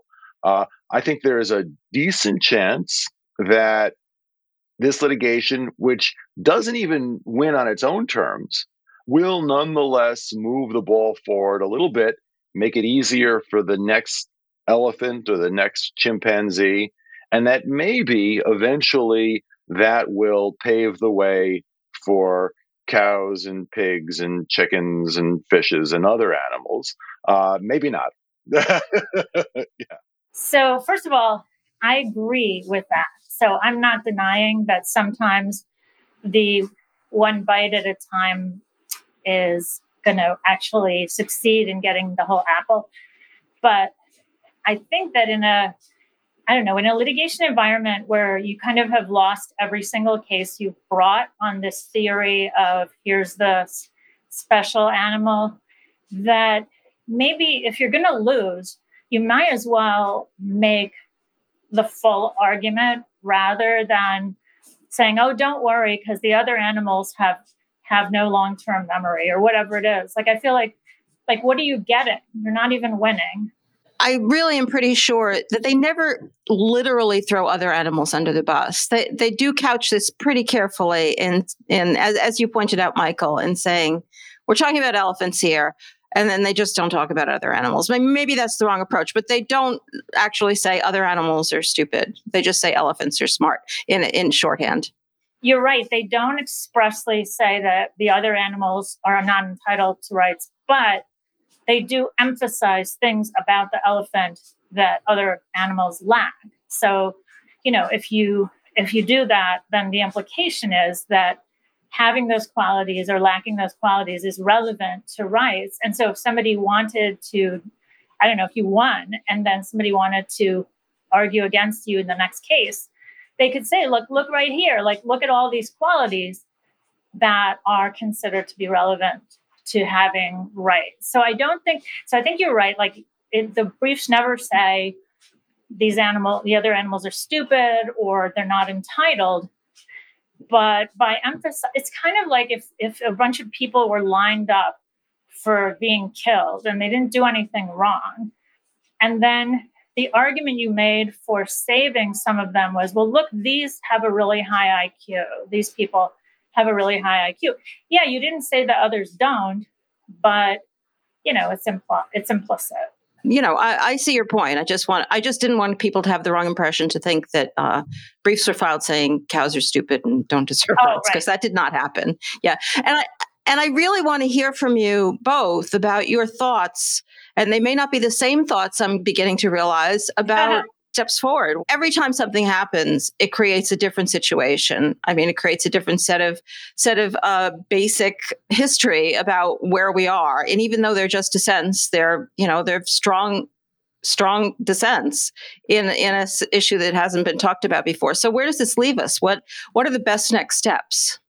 So my take on this, I think, is that litigation, especially impact litigation, is best employed, almost always is employed, as part of a multi-forum strategy. So you litigate for at least 4 reasons. One is you hope to win for your client. And I should say that insofar as Happy is the de facto client, there's a sense in which if you're a lawyer, you've got to do what it takes to win for your client. And that might mean throwing other animals under the bus, right. Even though we would think that that's problematic in all sorts of ways. So that's one. That's a huge problem for lawyers doing impact litigation. They have clients and they have a responsibility to those clients. Right. To make the best arguments those clients have. Right. So that's one goal, is to win for this client. And again, your ethical obligation as a lawyer is to make that your primary goal. But you have other goals. You also want to move the law in a direction that you think is going to be productive. You can't always accomplish either of those things. It doesn't necessarily mean that the litigation is a failure. You can win, or at least not lose by losing, insofar as you raise public awareness, right? So that, in connection with this litigation, there was a lot of public debate. There were articles written. Some of them, I think, were ambiguous, but I think the overall effect is to raise public awareness and realization about the unfairness of the way we are treating elephants, but I think invariably other animals as well.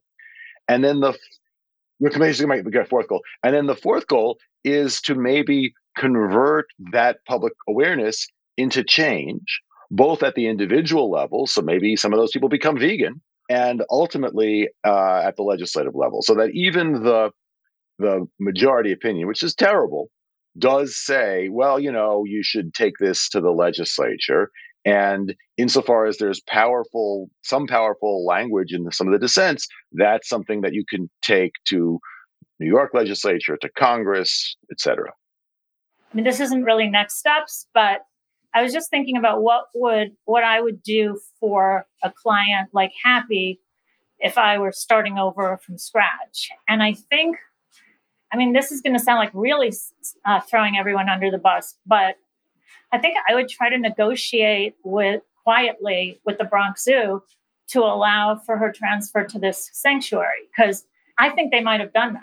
Like, it was because they were sued in this very kind of public condemnatory way that they dug in their heels and they made these arguments that, they really have no interest in making with respect to elephants, because they're ending their elephant captivity program. So I think that, so that would have been potentially more effective if the only individual we're thinking about is Happy. Getting her out of there was not impossible, and that this was not the way. Like, if you really would like your neighbor, to stop doing something, the way to make that happen is not usually to bring a lawsuit against them and be in the front page of the New York Times or whatever. So that would be one thing that occurred to me, is like, that would be focusing on her and what she needs, because the zoo is obviously not even committed to keeping elephants. And a lot of people, like, it's easy in a sense. You talk to people and they're like, oh yeah, elephants, it's terrible that they do that. And so in a way, my first thought was it doesn't really challenge the paradigm to have this litigation. But then the dissenters made me realize just how, every so often it occurs to you that, hey, like, wow, I am so at a different spot on the spectrum. Yeah, that's like every hour that occurs to me. Every hour of every day. Yeah. Well, that's so as I'm reading the dissents, I realize that this is maybe the first time they've really done a deep dive into sentience, or not really sentience, but just, animals and how we should feel about them. And even the idea that there's such a thing as injustice to an animal, that it's not just a matter of feeling sorry, but it's just not just what we're doing. And so in a way, those dissents give me pause on my theory that this litigation isn't really doing much, because it did seemingly inspire at least two powerful people to start thinking about an issue in ways that may go beyond just the one species. Yeah, I had exactly the same impression. Of course, we could be wrong. These people could have been interested in animal issues from childhood, but I did not get that impression. I got the feeling that this was a real discovery process for those judges and, their law clerks as well, probably too. And that's why they ended up taking such a deep dive into so many of the issues. So I hope everybody reads them, and if you haven't read them already, and considers both of your positions, both where they match and where they don't match, in the light of the decisions themselves, and thinking about, well, of course, the Non-Human Rights Project will take their own next steps, but we all have to think about next steps. The whole world of animal protection law isn't sitting in just waiting to see what the Non-Human Rights Project is going to do next, and shouldn't be. So I think they should influence us all. It's really I'm really happy that you came on to discuss the elephant in the room. Sorry, about this case. It's a fascinating case. And I've read your column, Michael. I have not yet read your column, Sherry, which only came out this morning on the day that we're recording this. Really looking forward to doing it. I love all of the conversations going on about these cases. Any remarks to sum up? I thought it was interesting that the majority said that the comparison of Happy's situation to the situations of women and African Americans is odious. And what's interesting is you then go to the dissenters, who I believe are respectively African American and female, and they don't think it's odious at all. And they go into a really lengthy discussion of, what the analogy is and how important it is. And really that we're talking about the oppressor. We're not saying that everybody is an elephant. It was sort of interesting that the majority, sometimes the majority reads the dissent and then changes their opinion in response, but sometimes they don't. And this time it looked like he did not. Yeah, I worked in an appellate court for many years, and this looked like a decision that they were actually really annoyed with each other. For a number of years, I routinely attended a kind of grand litigation planning strategy among advocates who were championing LGBTQ plus rights, leading up to the Supreme Court's eventual marriage equality decision. Two things stand out, which was there was always a debate about, is this the right time to bring the case, right? Because if you bring a case and you lose, that can set you back because it makes a negative precedent. And the arguments were always the same, which was that there were some people who were cautious and other people were saying it's never the right time, so it's always the right time. And the other thing that stood out to me was, in some sense, the pointlessness of our gathering, because you would have all of the major organizations there, the Lambda, the ACLU's project, various other organizations, but they could agree on a strategy. But litigation in the United States is completely decentralized. So they agree on a strategy. They say, well, let's wait a few years. But meanwhile, somebody out in California hires a lawyer and they bring the case, and now you're all in. And so, so in that sense, the question of what are the next steps? The next steps are everything, because somebody's going to do the thing, and we just have to sort of rally around them and hope for the best.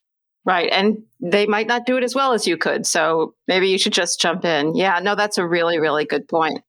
The more that happens, I think the better off animals are, because the worst possible thing for them is silence. At least we've got people talking. Thank you for joining me to talk about it today. It's really such an important case. I'm so happy to have both of your insights.